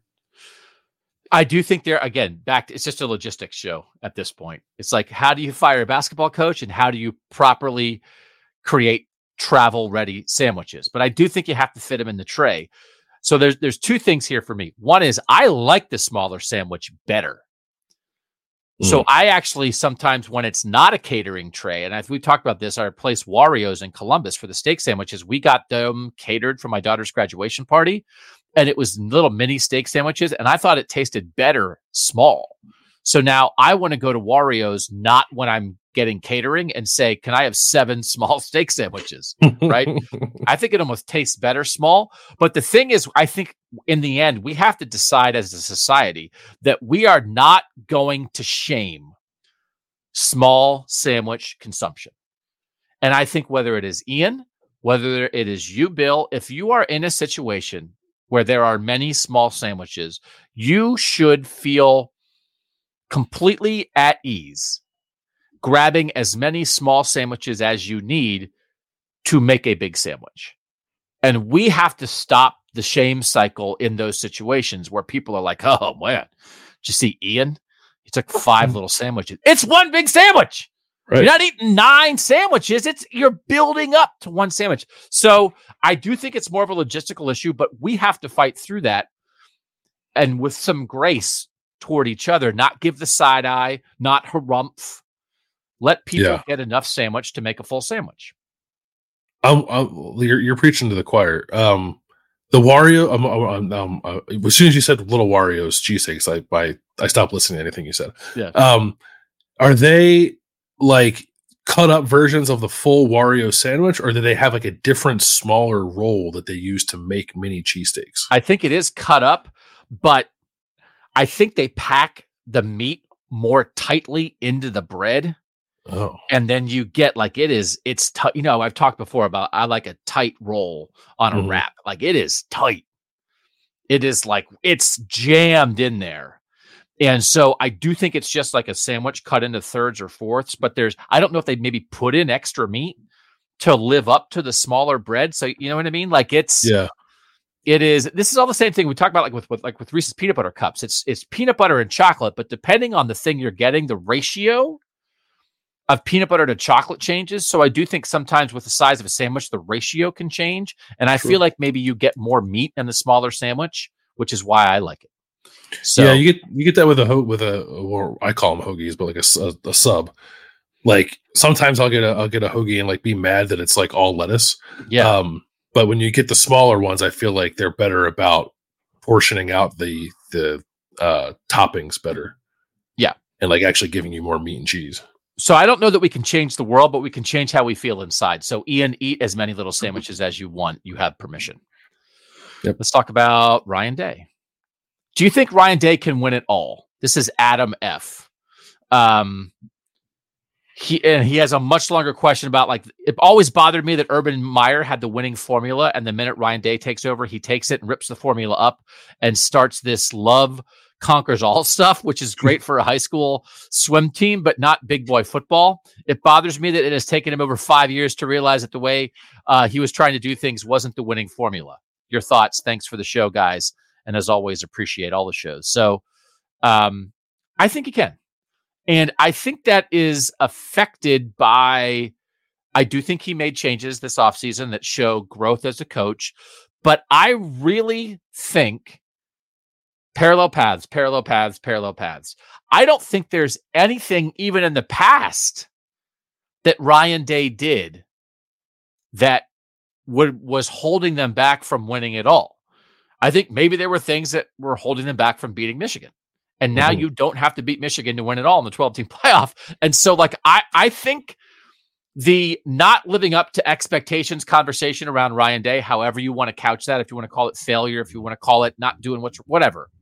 It's a Michigan conversation. I do not think it is really a conversation the other 151 weeks of the year. So, I mean, like the Georgia game, they're right there. He had everything you needed to win it all. Marvin Harrison Jr. doesn't get hurt. You make the field goal, whatever. It was all right there. They had it. I don't think anyone would walk away and say, they were lacking something there. They had everything you need. I think you could look at the last 2 Michigan games and say they were lacking something. I think it's specific to that scenario. So I kind of always thought he could win it all. I don't know if I always thought he could beat Michigan. And B, I think he's addressed most of the concerns this offseason. So I absolutely think he can win it all. What about you? I think he can win it all. And I think you're right. I think most of what has held him back has been a Michigan thing and not necessarily like a big game thing. Obviously Michigan is a big game, but it's sort of like a separate category.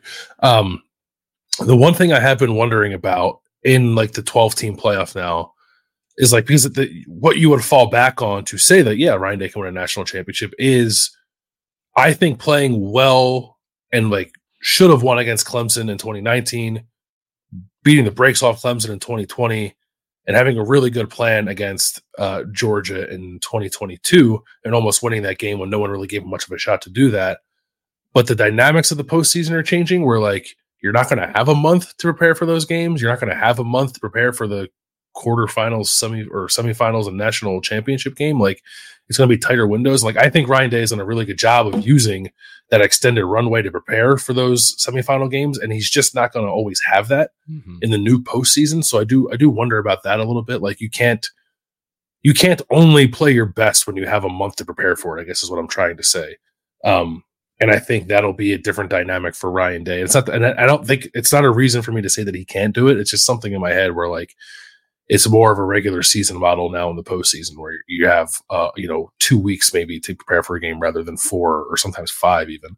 But I think he has the chops for it. I think he's always been a little slow, I think, to address things that I think have been glaring issues, but he eventually does address them.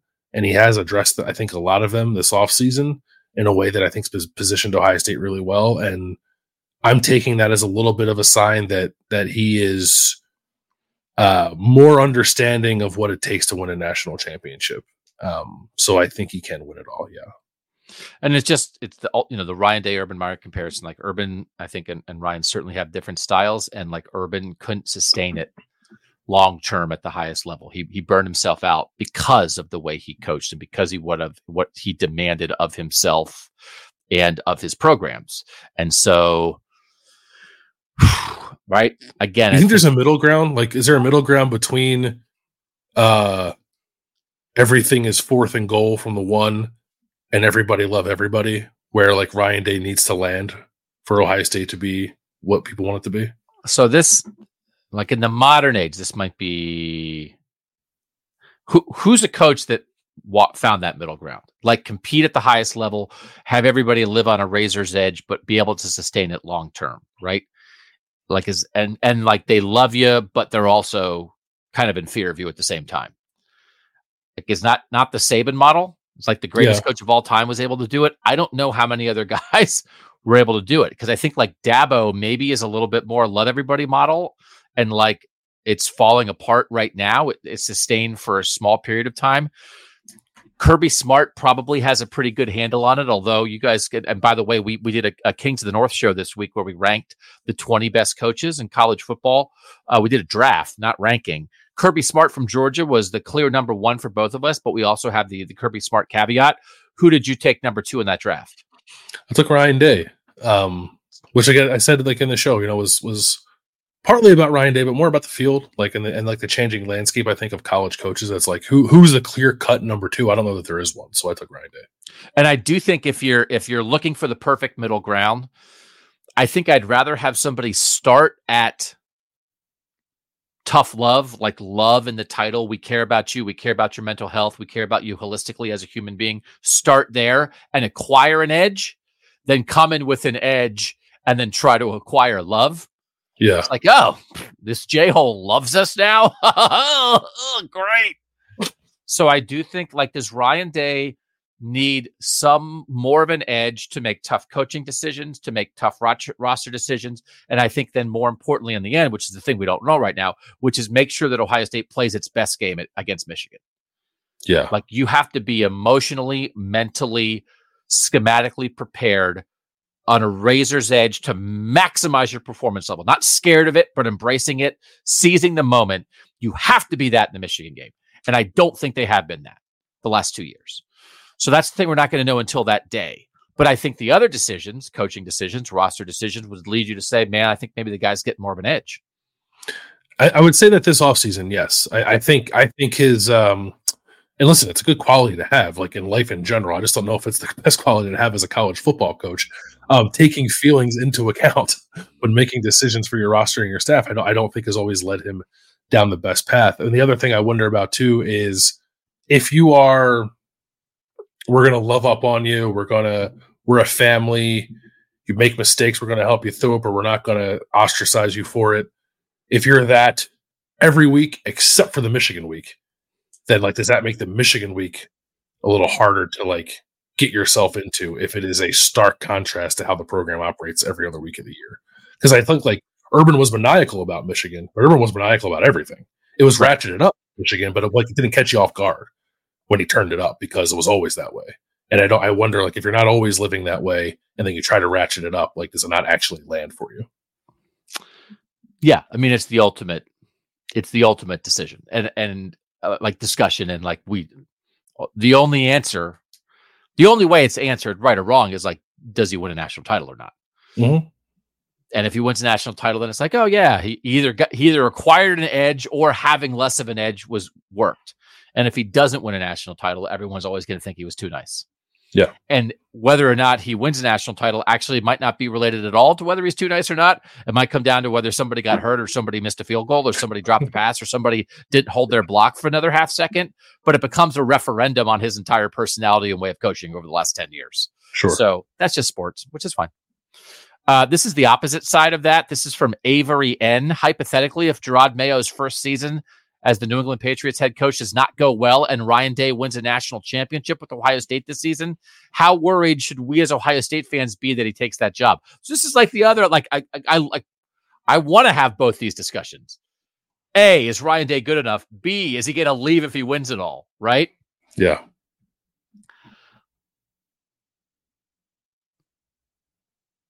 He didn't grow up watching Ohio State, Michigan. He grew up watching the Patriots with his grandpa. That's real. Mm-hmm. I've always thought, certainly I've never heard him say this. That's the job that I've thought, like, what's the job in his heart? What's the job in his heart? And like, if that happened, I think it would be very hard for him to say no to the New England Patriots. Now, the other part of that discussion is, would the New England Patriots ever want to hire a college head coach? Like, the college head coach thing has not worked out great recently, right? For anybody, whether it's Matt Rule or famously Urban Meyer. Pete Carroll certainly worked. So, like, I think it is much less likely that no matter what Ryan Day's level of success at Ohio State is, that we would get to a spot where there's a perfect merging of his success and it catching the Patriots' eye and the Patriots having an opening again, that they think the guy at the top of our list is Ryan Day. I think that's what holds that back. If that happened, just my read of the situation is I think he would go be the Patriots coach. And I think that's okay because everybody has that job. It's the job in your heart from when you're a little kid, man. And it doesn't mean he shouldn't be the head coach of Ohio State right now. I don't think he would go leave to be the Seahawks coach in the same way. I don't think it's NFL or bust for Ryan Day. I think he might have interest in it someday. But I think the Patriots are different. I just do. So yeah, in this scenario, right, a perfect scenario where he's accomplished the ultimate here and the Patriots want him, I think you probably lose him. I think if the Patriots ever offered Ryan Day the job, he would take it. Yes. Yeah, I think it's as simple as that. I don't know. At the moment, I don't believe that will ever happen. So I wouldn't worry about it. I specifically wouldn't worry about Gerard Mayo getting fired after 1 year. Yeah. Even if it's really bad in New England like that, I just don't think that's going to happen. That's not typically how NFL teams do business. And it seems like Robert Kraft wants to give Gerard Mayo a shot to, run that franchise the way that he thinks it should be run. So, I would not worry about it. If in, 4 years down the line, maybe it's 2 or 3 years down the line, if that hire doesn't work out for the Patriots and Ryan Day has a national championship and has Ohio State kind of rocking and rolling for a little more than it is now, maybe. But I also think you raise a good point of are the Patriots the franchise that's going to hire somebody directly out of college? I don't know that they are. So, and I don't know at this point if Ryan Day would jump for just any old NFL job. Maybe he would. I think it does interest him, and I think eventually, if everything breaks right for him in his career, he will want to be an NFL head coach. He's still pretty young, so he has time to do that. But yeah, whatever scenario it is that leads to the Patriots offering him the head coaching job, I think he would absolutely take it. I just don't think that that's happening anytime soon. I would guess that Ryan Day's next job will be in the NFL, whatever that means. I don't know that I would predict that Ryan Day will coach Ohio State until he's 70 and then retire. That would not be my pick right now. But I think if it doesn't go well at Ohio State and he gets fired or there's a mutual parting of the ways, then I think his next job is quarterbacks coach in the NFL, maybe offensive coordinator in the NFL, right? Yeah. And if it does go well and he wins a national title and he's all on top and now he's a hot commodity again, then I think the only thing he would jump for is head coach in the NFL. So, but again, he's young enough. He and Nina can raise their family in Columbus and get the kids through school and then pursue NFL goals. There's plenty of time for that. So I also think that could be a scenario too. So I just wouldn't pick I wouldn't pick 35-year head coach of the Ohio State Buckeyes, but that's how many guys would you pick that for? All right. Preseason rankings. This is Eli. A lot of the national previews I see still have Georgia number 1 going into next season ahead of the Buckeyes. Is this just a Georgia bias, a lack of appreciation for what Ohio State brings back, a reflection of certainty versus uncertainty at quarterback, or something else? And do you think it's warranted? I feel like this could be one of the most talented teams in modern college football history, and maybe I'm being myopic, but it seems crazy to me to have anyone above them in a preseason ranking. Do you agree with the premise, Bill, that Georgia and Ohio State will be 1-2 in preseason polls in some order?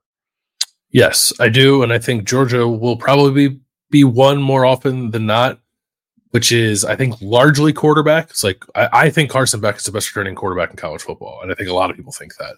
Yep. And there's questions about what Will Howard is going to be, which we talked about earlier. And like, Georgia has won 2 national titles and they recruit really well. And like, while they're turning over at some positions, I don't think anyone's worried about Georgia having a talent deficiency. And they're the class of the SEC, and also Nick Saban's not there anymore. So I would still have Georgia 1. So I don't think it's crazy to have Georgia 1. Based on talent or based on like their status in college football, or really it's a quarterback and overall talent discussion? I think it's both. Yeah, like Ohio State's roster is incredible, but so is Georgia's. Yeah, I think it's a coin flip. Everybody tends to lean SEC, but you do have to remember, like, neither of them made the playoff last year, so it's not like Georgia. Mm-hmm. Some people take that into account. So I would be shocked if it's anybody other than those 2 at the top, though. All right, women's basketball question from Matt B. The men's basketball team isn't worthy of airtime. The women's team, on the other hand, seems to be crushing it. I haven't been watching them, but mostly because I don't know anything about them. Maybe if you guys gave them a little airtime, it'd be easier to get invested. So this is an interesting, it's a multifaceted conversation, but it's really about coverage choices. And I do think, Bill, we're seeing a lot of evidence across the country that women's basketball is of interest to average college sports fans, average sports fans, in a way that I think a lot of people assumed it wasn't or didn't realize it was in years past. And I think Ohio State is an interesting example of this. Do you feel like, and it's not just Caitlin Clark, but great individual teams and players are driving it, but it feels like women's hoops, man, has some juice right now. Yeah, I think it's a pretty good product. Just like, watching it on TV, I think it's pretty compelling, I think. And Ohio State is part of that. I don't know. And I think there are media companies just sort of in general who see an opportunity to take advantage of, like, women's basketball in particular, but really like anything that's not football and men's basketball, like kind of being undercovered. Like, we don't do it because like we cover Ohio State football. Like, that's like kind of that's the ethos of the place that we're at now. Like, we don't do men's basketball. We don't really do anything aside from Ohio State football. But let me ask, why? Is that driven by interest primarily? Yeah. Audience interest? Yeah, audience interest. And I think there's a good point in the question, right? It's like, well, we don't cover something because the interest isn't there. But like, if we did cover it, would that help? That would help drum up more interest. Like, probably, right? Like, I see that side of the argument, but I don't know that we're ever going to be an outlet that does anything other than football day to day. It's just kind of like what we're doing, what we're building. But like at Cleveland.com, or even at The Athletic, there were times where like I thought to myself, like, I should be covering more women's basketball because they're good. Ohio State fans like seem to want to get behind them, and also the men's team isn't very good at the moment. Like, why not embrace a team that's like actually making a run at something substantial and not just cover the struggles of a team that's not performing up to expectations? I would say this. So like the only outlet that like fully covers Ohio State men's basketball, travel to every game situation right now is the Columbus Dispatch with Adam Jardy. If you were an outlet that covered Ohio State men's basketball some and Ohio State women's basketball none, and I think that applies to a multitude of outlets that cover Ohio State basketball, I'd switch that right now. I'd switch it starting tomorrow. And I would take at least a decent chunk of the resources you're putting into men's basketball and put it into women's basketball, if not all of them, and see what happens. And when you look at the women's basketball team right now, they are 8-1. They are tied for first place in the Big Ten. They beat Caitlin Clark and Iowa at home. They have two absolute superstars in JC Sheldon, who is just like a veteran point guard that's been around forever and is everything you want in a team leader, averaging 17 and a half points a game. And then Cody McMahon as a younger player who's like a superstar in the making. And they fill up the roster really well. And like, I'm intrigued by them. And like, it's like one of these things. It's hard. We don't have a million people working for us right now. If you guys let me, I would almost potentially be interested in doing like a once a week women's basketball show somewhere on this channel. Like I could see that like almost as an experiment. Like A, they're really good, and like B, like see if there's an audience there or not, and see what happens, because I think like.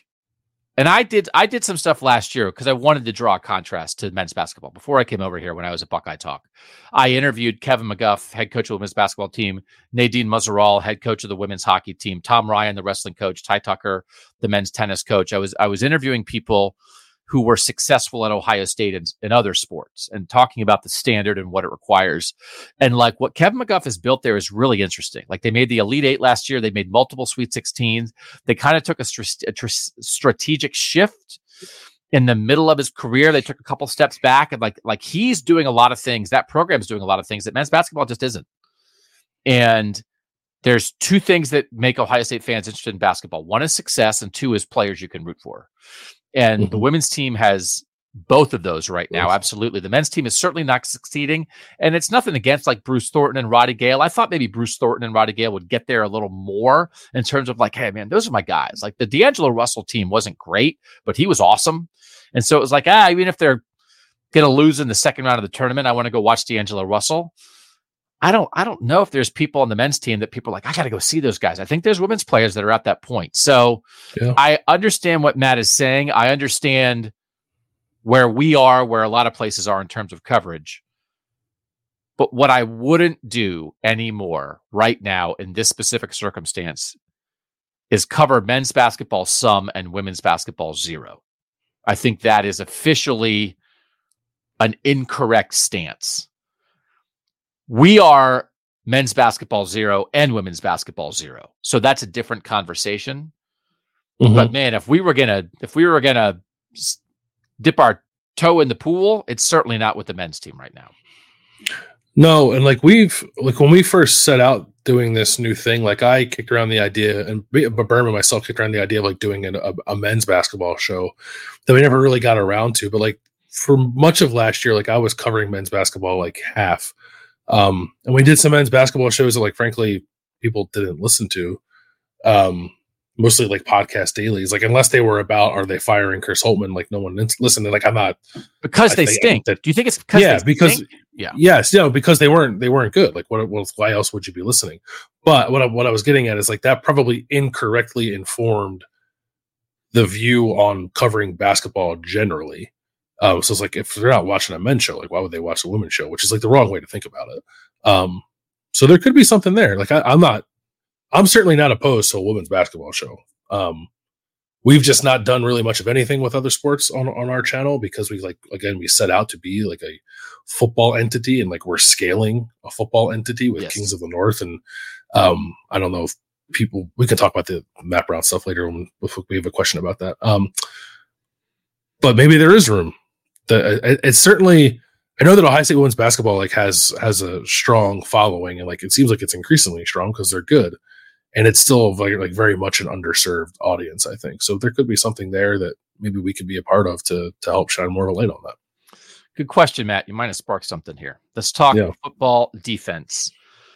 This is from Will C. And then we have another one from Aiden. But Will C. asks, do you think it would help Ohio State to change and disguise defensive formations more in 2024, similar to what the Ravens and Chiefs do, using guys who have the versatility to play multiple positions and assignments? And then a similar question from Aiden. Why does Ohio State consistently refuse to be multiple on the defensive side of the ball and keep teams on their toes with different personnel and formations instead of every team knowing exactly what they're going to get? So, Bill, how would you like to see, how could we see maybe the defense expand its repertoire this season?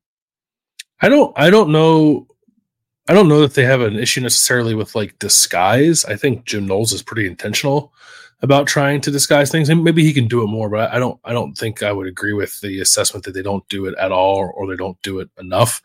The multiplicity thing I think is interesting. The one thing I will say is like it's college football, it's not professional football, and I think you run the risk of being like too multiple. Like these are guys who are still like learning how to play the sport. Yeah. So you want to be careful of that. But I think like, especially with Ohio State has coming back next year, right? Like Jim Knowles in his third year as coordinator, a bunch of returning starters, a bunch of older players, and versatile guys within that group. I think, in my opinion, should be like an inviting opportunity to get a little more multiple. And when I say that, I'm thinking mostly like up front. I do think that, and I think I've said this before, that Ohio State is a little too static with its defensive fronts. Like we're playing 4 down all the time. I think there's an opportunity to mix that up. They have very good defensive linemen, but I think you should embrace the opportunity to like use a CJ Hicks down on the line of scrimmage, use a Sonny Styles down on the line of scrimmage. Maybe Arvell Reese is ready to give you something. Mitchell Melton's a versatile guy that I think you can use on the edge and do some interesting things with. Like, I think that is where a defense that was statistically very good last year can take the next step, in my opinion. So I don't think it's like something that's been holding them back, because I think they were a really good defense last year. But it is a step that I think they are equipped to take with everything they have coming back this year. And I hope that they do take going into 2024, because I think it can make an already very good defense that much better. All right, let's talk about laterals. This is Matt M. I would love to know your thoughts on designed downfield laterals. For example, Travis Kelce's play against the Bills. Obviously, they can be risky, but with the athletes Ohio State has at receiver, I feel like mixing in a design lateral 2 to 3 times per game when you get the right look would be a game changer. I truly believe this might be the next evolution of offense in football. So hard to defend and predict. What do you think? And do you think they would even consider it?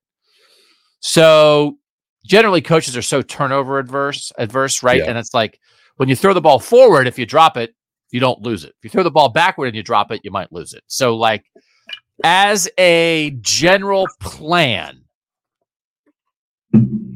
not a trick play from here to there. What do you think?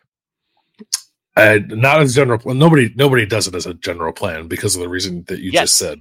Yet. Like we're talking like hook and ladder kind of plays, like the Travis Kelce throwing the ball across, like on the play that got called back because of, was it Kadarius Toney was like offsides that play. Yeah. It's a nice trick. Like I like having it in your bag as a trick play. Like we've talked about, maybe Ryan Day doesn't come into the Michigan game with enough up his sleeve, and Michigan seems to do that more. Like you want to work on that and bring that out in that kind of game. I'm all for that. I am not in favor of catching a ball for 20 yards and then lateraling it across the field multiple times per game just because it's part of your game plan. That feels a little scary to me. I don't think I'd do that. Yeah. I still think the next evolution of football is 2 quarterbacks, where you can get into a world where you don't know who's going to be throwing the pass, and you can do some laterals between the 2 quarterback options, but like you end up in a world where like 2 different guys throw at least 12 passes in a game, but they also run, and they also like, I know nobody wants their quarterbacks to get hit. I'm not saying like that they're going to do that with Julian Sand and Aaron Noland, but if you had two JT Barretts, that's what I would do. Like that's an evolution that I think is real. Like 2 JT Barretts, one of them's lined up in the shotgun as the quarterback and the other guy's next to him. And the next play, it's opposite. And you just don't know. And you get in a world where it's like, now you're running zone read. The quarterback who might throw it might keep it, then hands to the running back, who's also a quarterback who might run it, but now still also might throw it. And you're running like a version of like a flea flicker on every play. I think that's an evolution. You down with that? I can get behind that. Yeah. Because then the risk is you're still in the end, you're throwing forward passes. So you don't, but you're schematically keeping the defense more on its toes when it comes to when that forward pass is coming and who's it coming from.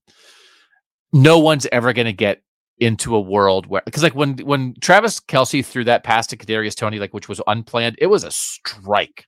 Yeah. It was a rope and hit the guy in the hands. It was perfect. Like how often do you see like someone try to throw a lateral and it's like it's horrible, right? Have you ever thrown a ball before? Yeah. Yeah. It's actually, now that you share your idea for the future, it's a little surprising to me that we haven't seen that yet.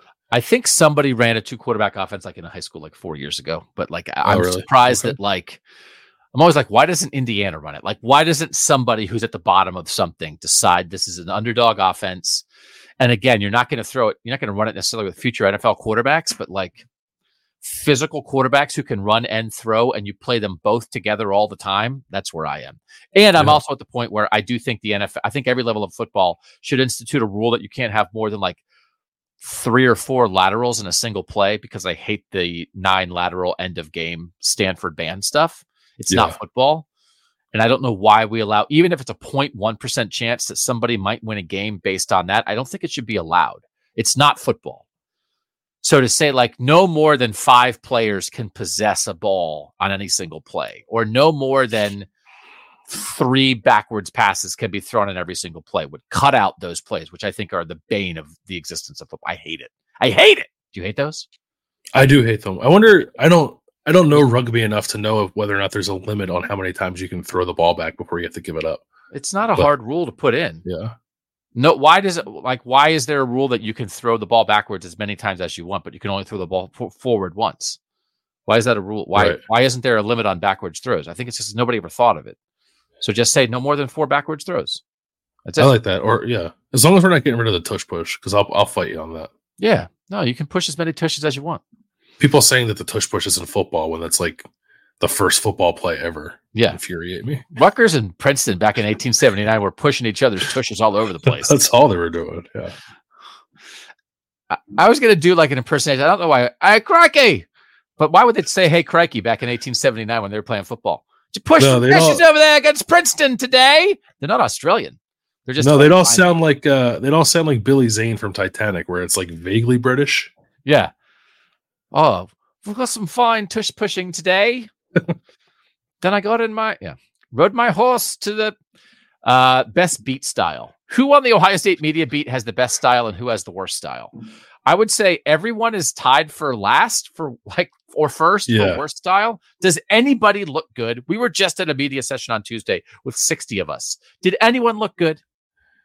I don't know that there's anyone out there who's like putting it on, like making intentional decisions about like, I'm going to look good at media availability today. Yeah. So I don't. Oh, you know who? Well, it's hard because like television people have to go on television, so like they're wearing suits. Yeah. So like Adam King and Jared Smalley and like Whitney Harding, when they come to events, like are dressed really well, but they're dressed for television. So I don't feel like that doesn't count. The Adam King cuts a nice figure, but yeah, he's a TV guy. And by the way, he's wearing makeup. You were sending some photos of a player the other day, and like he was in the background. It's like he wouldn't get out of the shot. So I went and yelled at him. It's like, because he wears a nice suit, he thinks he can just be in everyone's photo. Now, look, I got Adam King's leg behind Caleb Downs' head. It's like, move your leg, King.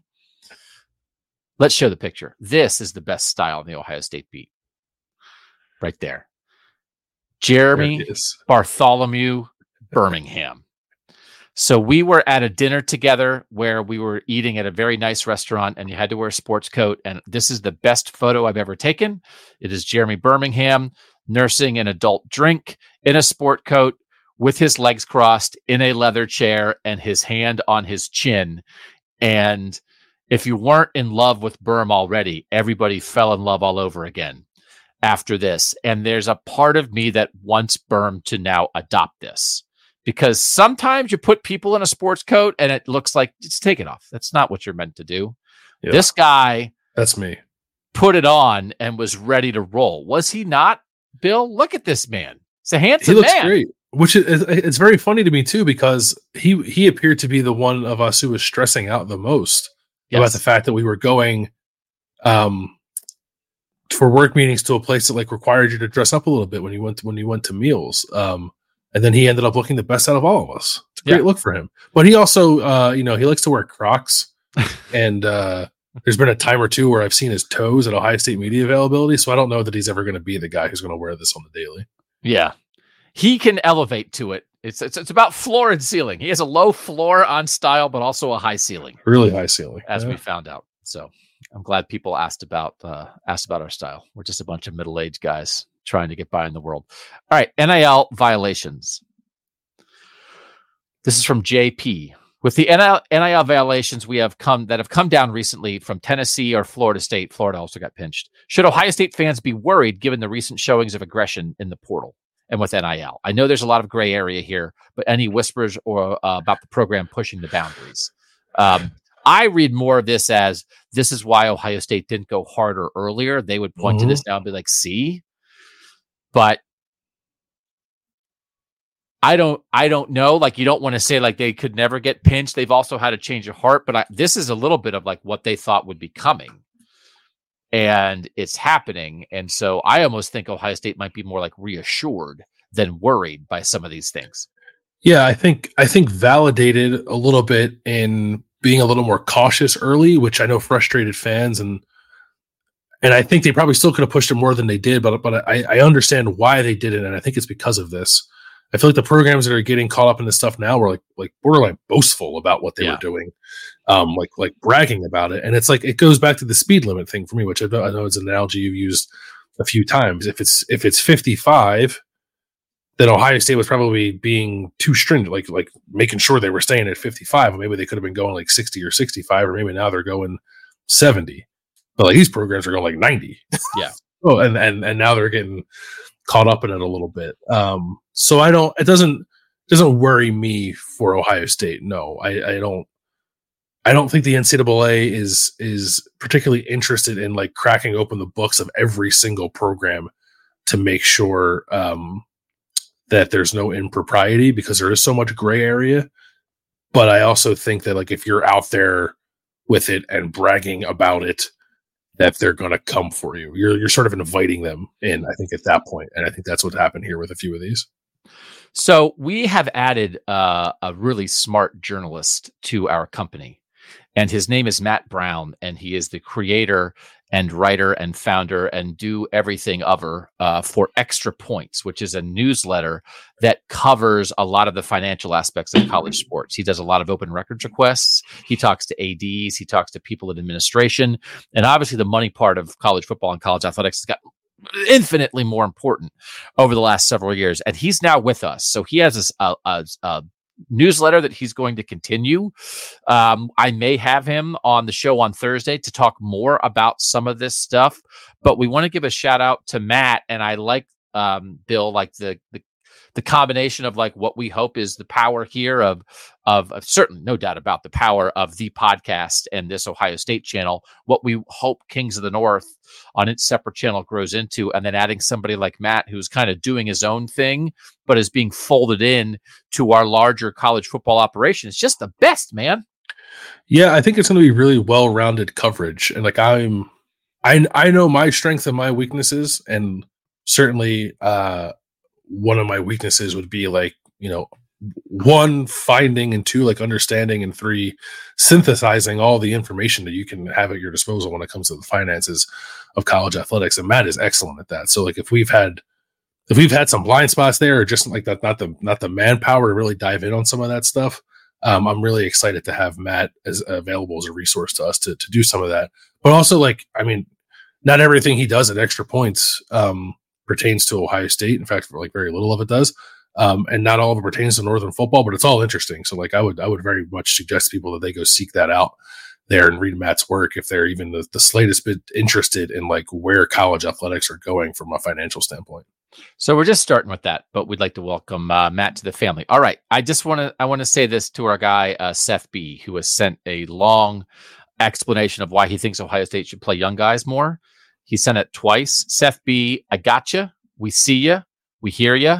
We're not going to do you right now because you deserve a longer conversation than 2 minutes. I think we can drive a show based on the philosophy of playing younger players and how different programs approach it. So I take great exception to young guys barely getting any plays. We see you, Seth B. We're going to hold it.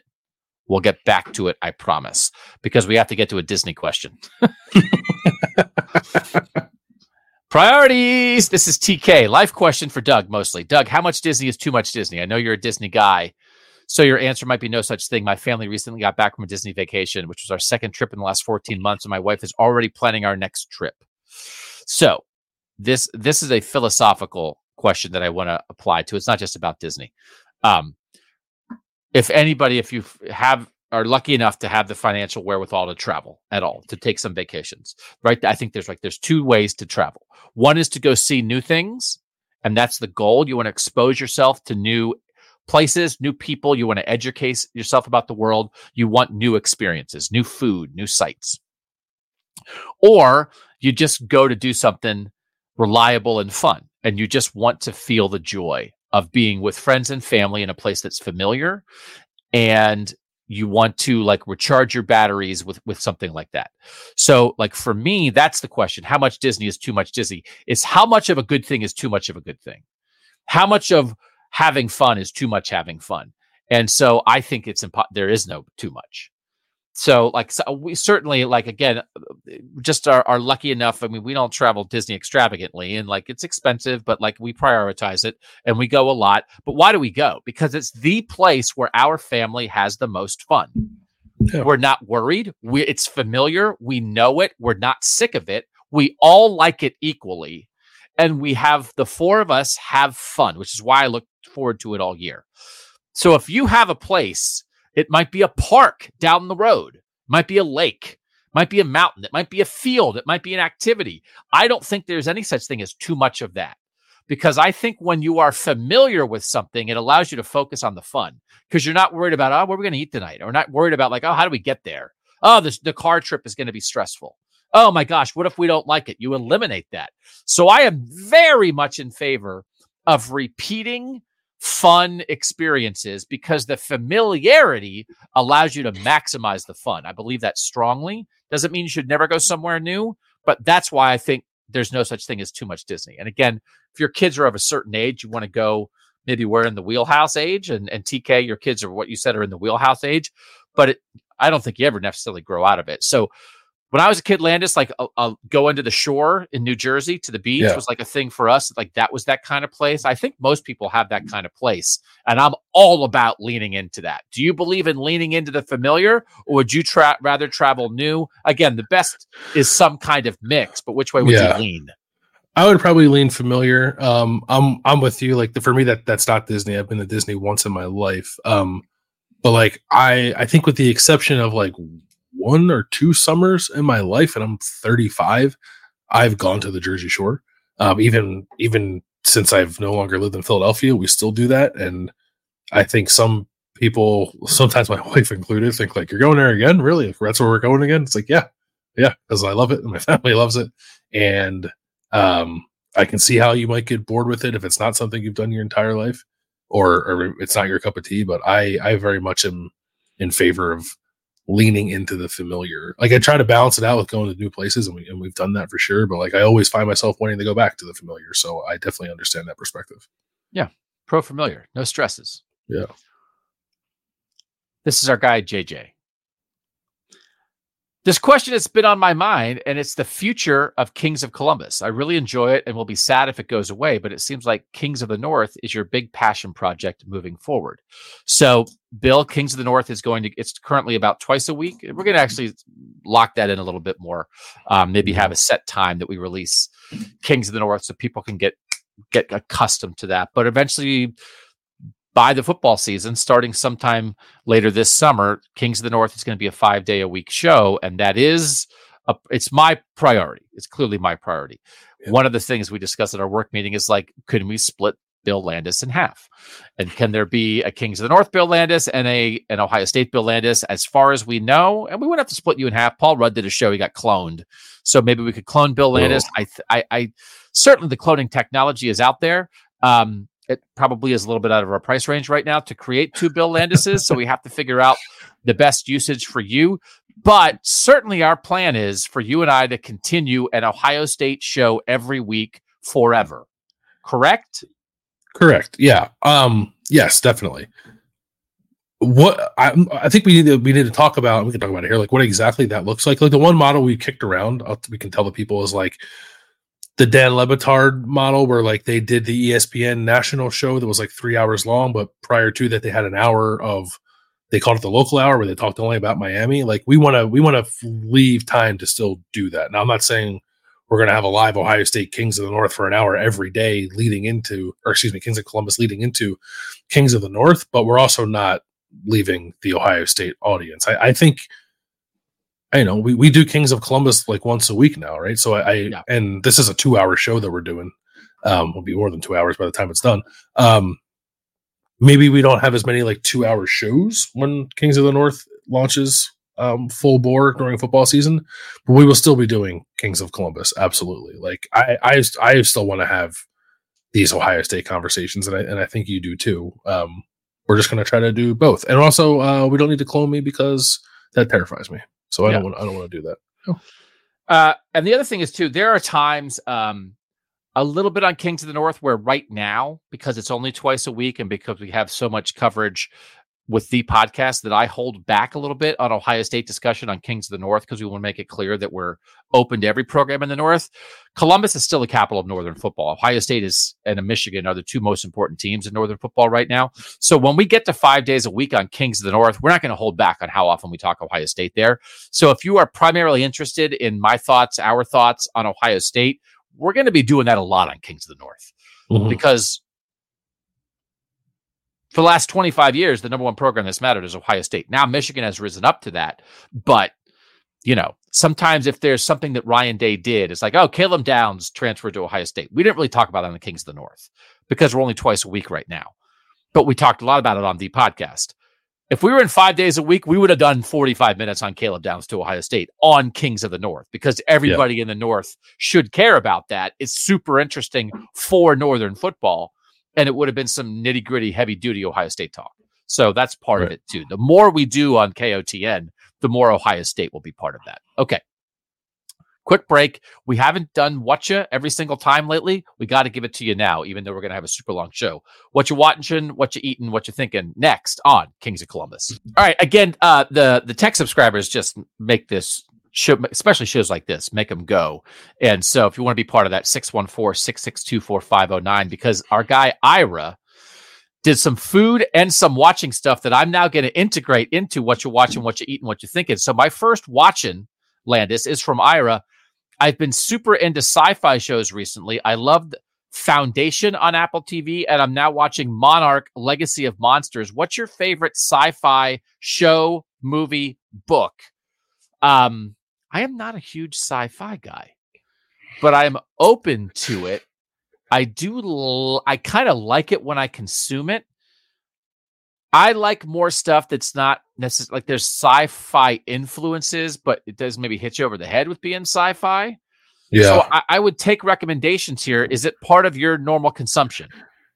No, not necessarily. It's actually funny. I was having a conversation last night about just reading more in general, and like the fact that I don't ever I think the last sci-fi book I read was like Hitchhiker's Guide to the Galaxy when I was a kid. Yeah.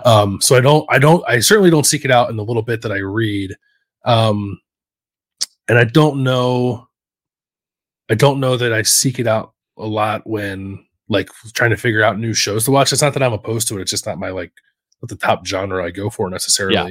But I will say I think this qualifies as I get into it mostly with movies. And I think a movie that I really love and have loved my whole life, and watch it, stop to watch at least part of it, every time I catch it on TV, which seems to happen a lot, is Terminator 2, which is sci-fi, but it's mostly an action movie, but certainly there's sci-fi elements to it. So that's probably the thing. I think stuff that I've spent a lot of time with that's heading in that direction tends to be more fantasy, Lord of the Rings kind of stuff than it is pure science fiction kind of stuff. Yeah. I like it when it's a little more reality based, like I've talked about from For All Mankind a million times. It's it's space travel, but it's based on an alternate reality. It's not complete sci-fi off Star Trek kind of stuff, Not that I don't like Star Trek, but just I don't know though. Last thing, I watched the first season of Westworld. I thought that was really good. I didn't watch the whatever was after it. I just kind of stopped watching. Yeah, I stopped watching it because it felt like they wanted you to root for the robots, and I said I'm out. Yeah, well, you're staunchly anti-robot, which I think makes it difficult to be, Oh yeah. I understand that robots are an allegory for other things of life, but the bottom line is you're rooting for me to asking me to root for robots over humans, and I'm never going to do it. Right. If you want to talk about stuff, let's talk about stuff. Don't ask me to root for robots. So I was absolutely out on Westworld after that. So they can suck it. What are you watching? Watched the Royal Rumble over the weekend. Yeah, you did. That was cool. Yeah. So we were down in Georgia for this work thing we were doing over the weekend. And we had a dinner on the night of the Royal Rumble. We got back like after it was over. And typically on Peacock, which is where WWE houses all of its premium. And Ohio State basketball is housed there as well. And Ohio State basketball is also housed there, yeah. If you're looking for another reason to buy it. Typically, in my experience, Bruce Thornton has gone over the top rope. When something is on Peacock, even if it's live, like you can just turn it on and then rewind to the beginning and start watching it from the start. But we weren't able to do that with the Royal Rumble for some reason. So we got back to the hotel at like 11:30 thinking we could do that. And we couldn't. We had to wait for the replay to be available, which wasn't until after 1:00 in the morning. So it was me and it was Austin who were into pro wrestling and Berm who dragged into it in my hotel room, starting to watch a Royal Rumble at 1:00 in the morning. And we put on it started with the women's Royal Rumble and all three of us fell asleep. I don't know how long into it. I fell asleep at multiple points during the women's Royal Rumble and then woke up for the end of it and then ended up watching the rest of it over the course of the next 2 days, I guess. I finished it on Monday evening. But it was good, but it was weird. It was funny to me. There was so much anticipation of us finding the time to watch it. And it's all Austin and I have been talking about. And the month leading up to this trip was how are we going to figure out how to watch the Rumble? And then we figured out how to watch it and then we fell asleep during it. Was it a good Rumble then when you got to see the whole thing? The Rumble matches were good. The other two matches that were part of the event were not particularly good, but you watch it for the Rumble. I would recommend anyone. I know there's people rolling their eyes pro wrestling. You're an adult, grow up, which is fair. The Royal Rumble, I think transcends that. It's a fun event to watch. It's nonstop action, and it's also easy to gamble on because you can just do a pool where you pick the 30 numbers out of a hat, and that's your number. And if the person who enters at that number wins, you win the money. You guys did ask me if I wanted to be in the gambling pool, but the 50-year-old man just went back and went to bed. Yeah, I respect that. Yeah. All right, what you eating? This was a good question from Eric. What's your favorite wing sauce at Roosters? Since Roosters is a wonderful sponsor of our the live show every Monday. And it's how it always sort of bothers me when a flavor's name or a scent's name or something has nothing to do. It's what flavor is that? And it's the flavor is Ice Moon Spectacular. And it's that's not a flavor. What is it? Grape? Is it grape? Yeah. No, it's Ice Moon. Ice Moon's not a flavor, but that has happened to me because my order at Roosters, right? Do you know my order? Yeah. 10 boneless donkey, which is the name of my ska band tune. Yeah. Also 10 boneless donkey. I love donkey. Can you imagine if it was donkey flavored? It's oh man. You ever have really good tender donkey? Yeah. Oh, it's delicious. You know what? Give me 20 boneless donkey. So donkey is my every time. No doubt about it. Cause it's kind of, I don't know. Is it between medium and hot buffalo? Probably is what it is. But it's hard for me when I go to other wing places trying to figure out what level of spice I want in my buffalo sauce. Cause I want donkey level. What's the donkey equivalent? And I wish there was maybe could we federalize wing sauce so that there's an official kind of with the emergency alert system. So everyone's not into because there's another place I go that I get Little Kicker. And it's I guess that's probably equivalent to donkey, but I don't know that this should be a state thing. I think it should be a federal wing sauce heat flavor system. And donkey is officially between medium and hot. I think it might be above hot, actually. It's pretty spicy. Yeah, I find that it's got a little kick to it. Yeah. Too much? Is donkey too much for you? I like the spice. I don't know that I want to eat 10 of them at that spice. I think I'd rather have 5. Yeah.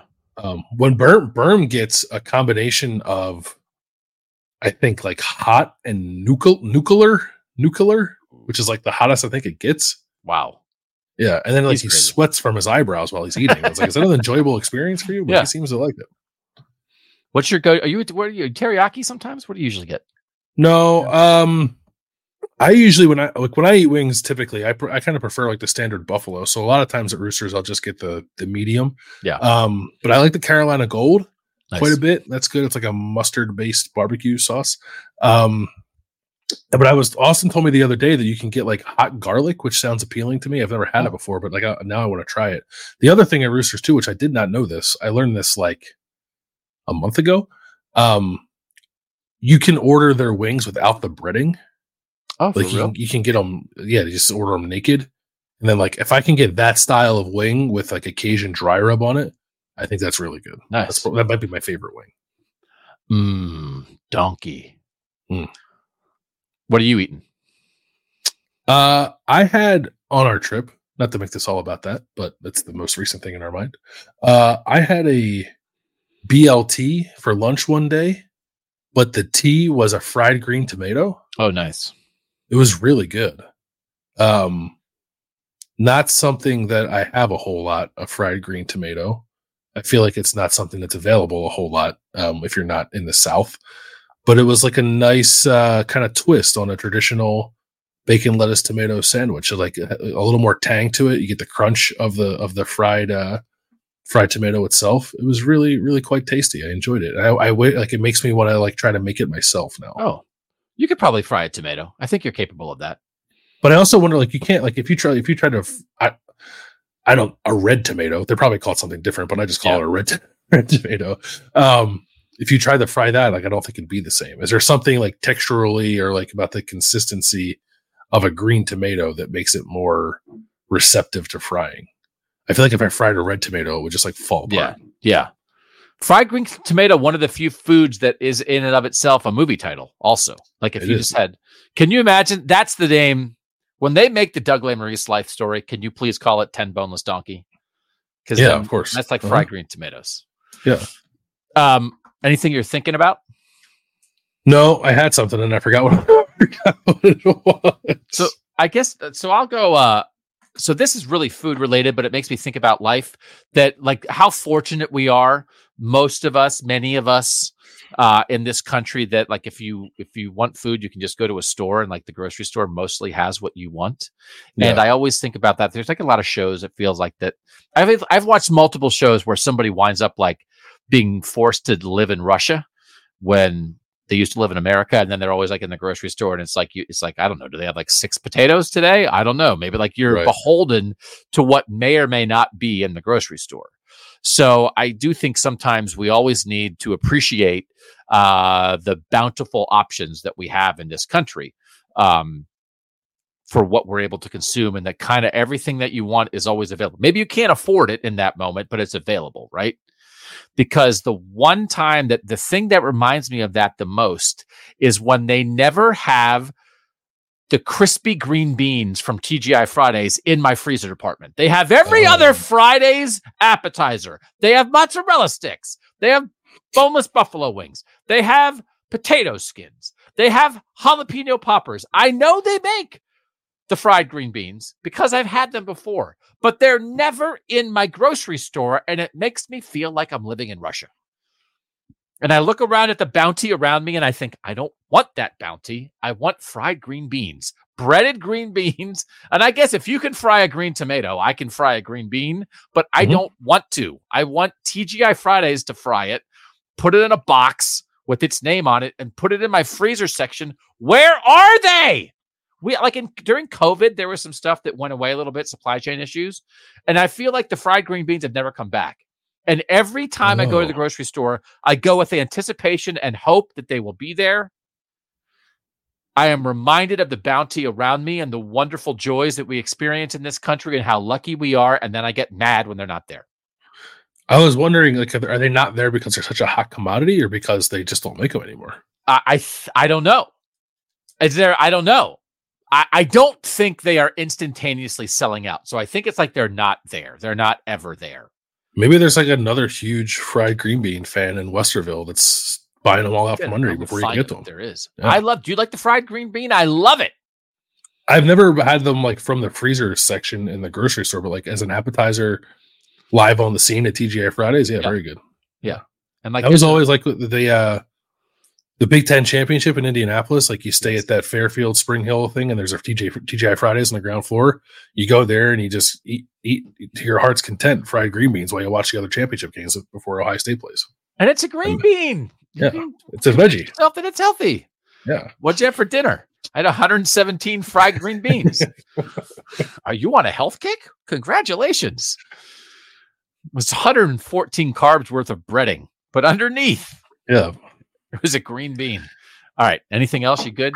Think of something? You good?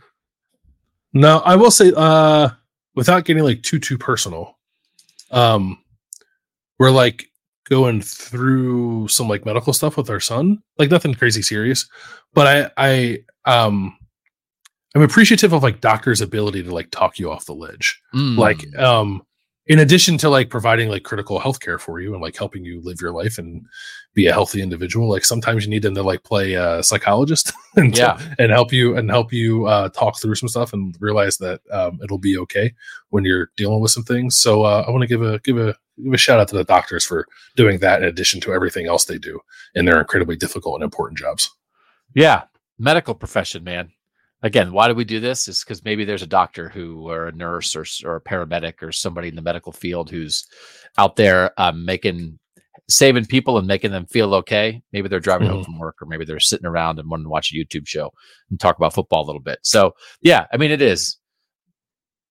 It's like umpires, right? You'd like to go through life and never be sort of forced to realize how much you value smart people who help you in health situations, but everybody has something that they have to deal with. And so then when you are reminded of that, it's like, wow, thank goodness they are there, because I could not do that. And I just think if you were super smart and like smart enough to be somebody who could be a doctor or a nurse or a technician that's involved like in the medical field, I'd probably be a J-hole. Then to also be nice, like you're smart and nice, I don't know that that's an expectation. Yeah. There's a level of smartness that it's like, just you don't pretend. You can be mean to me. Yeah. Be a nice idiot or a smart jerk. You don't have to be, you don't have to be both. Yeah. Yeah. Or in some cases, an idiotic jerk. There you go. Sometimes that works too. All right. We appreciate you guys making Kings of Columbus part of your week. Again, right now it's Kings of Columbus once a week, Kings of the North on our other channel twice a week, but more is coming. More is coming. Stick with us here at Kings of Columbus, at Kings of the North, at the podcast for all the exciting things we have coming your way. I always want to shout out our great producer, Mike Yorostowski, who makes us look good and sound good. He is Bill Landis. I am Doug Lamarice. It was very long, but it was very enjoyable. Thanks to everybody for the questions. That was Kings of Columbus.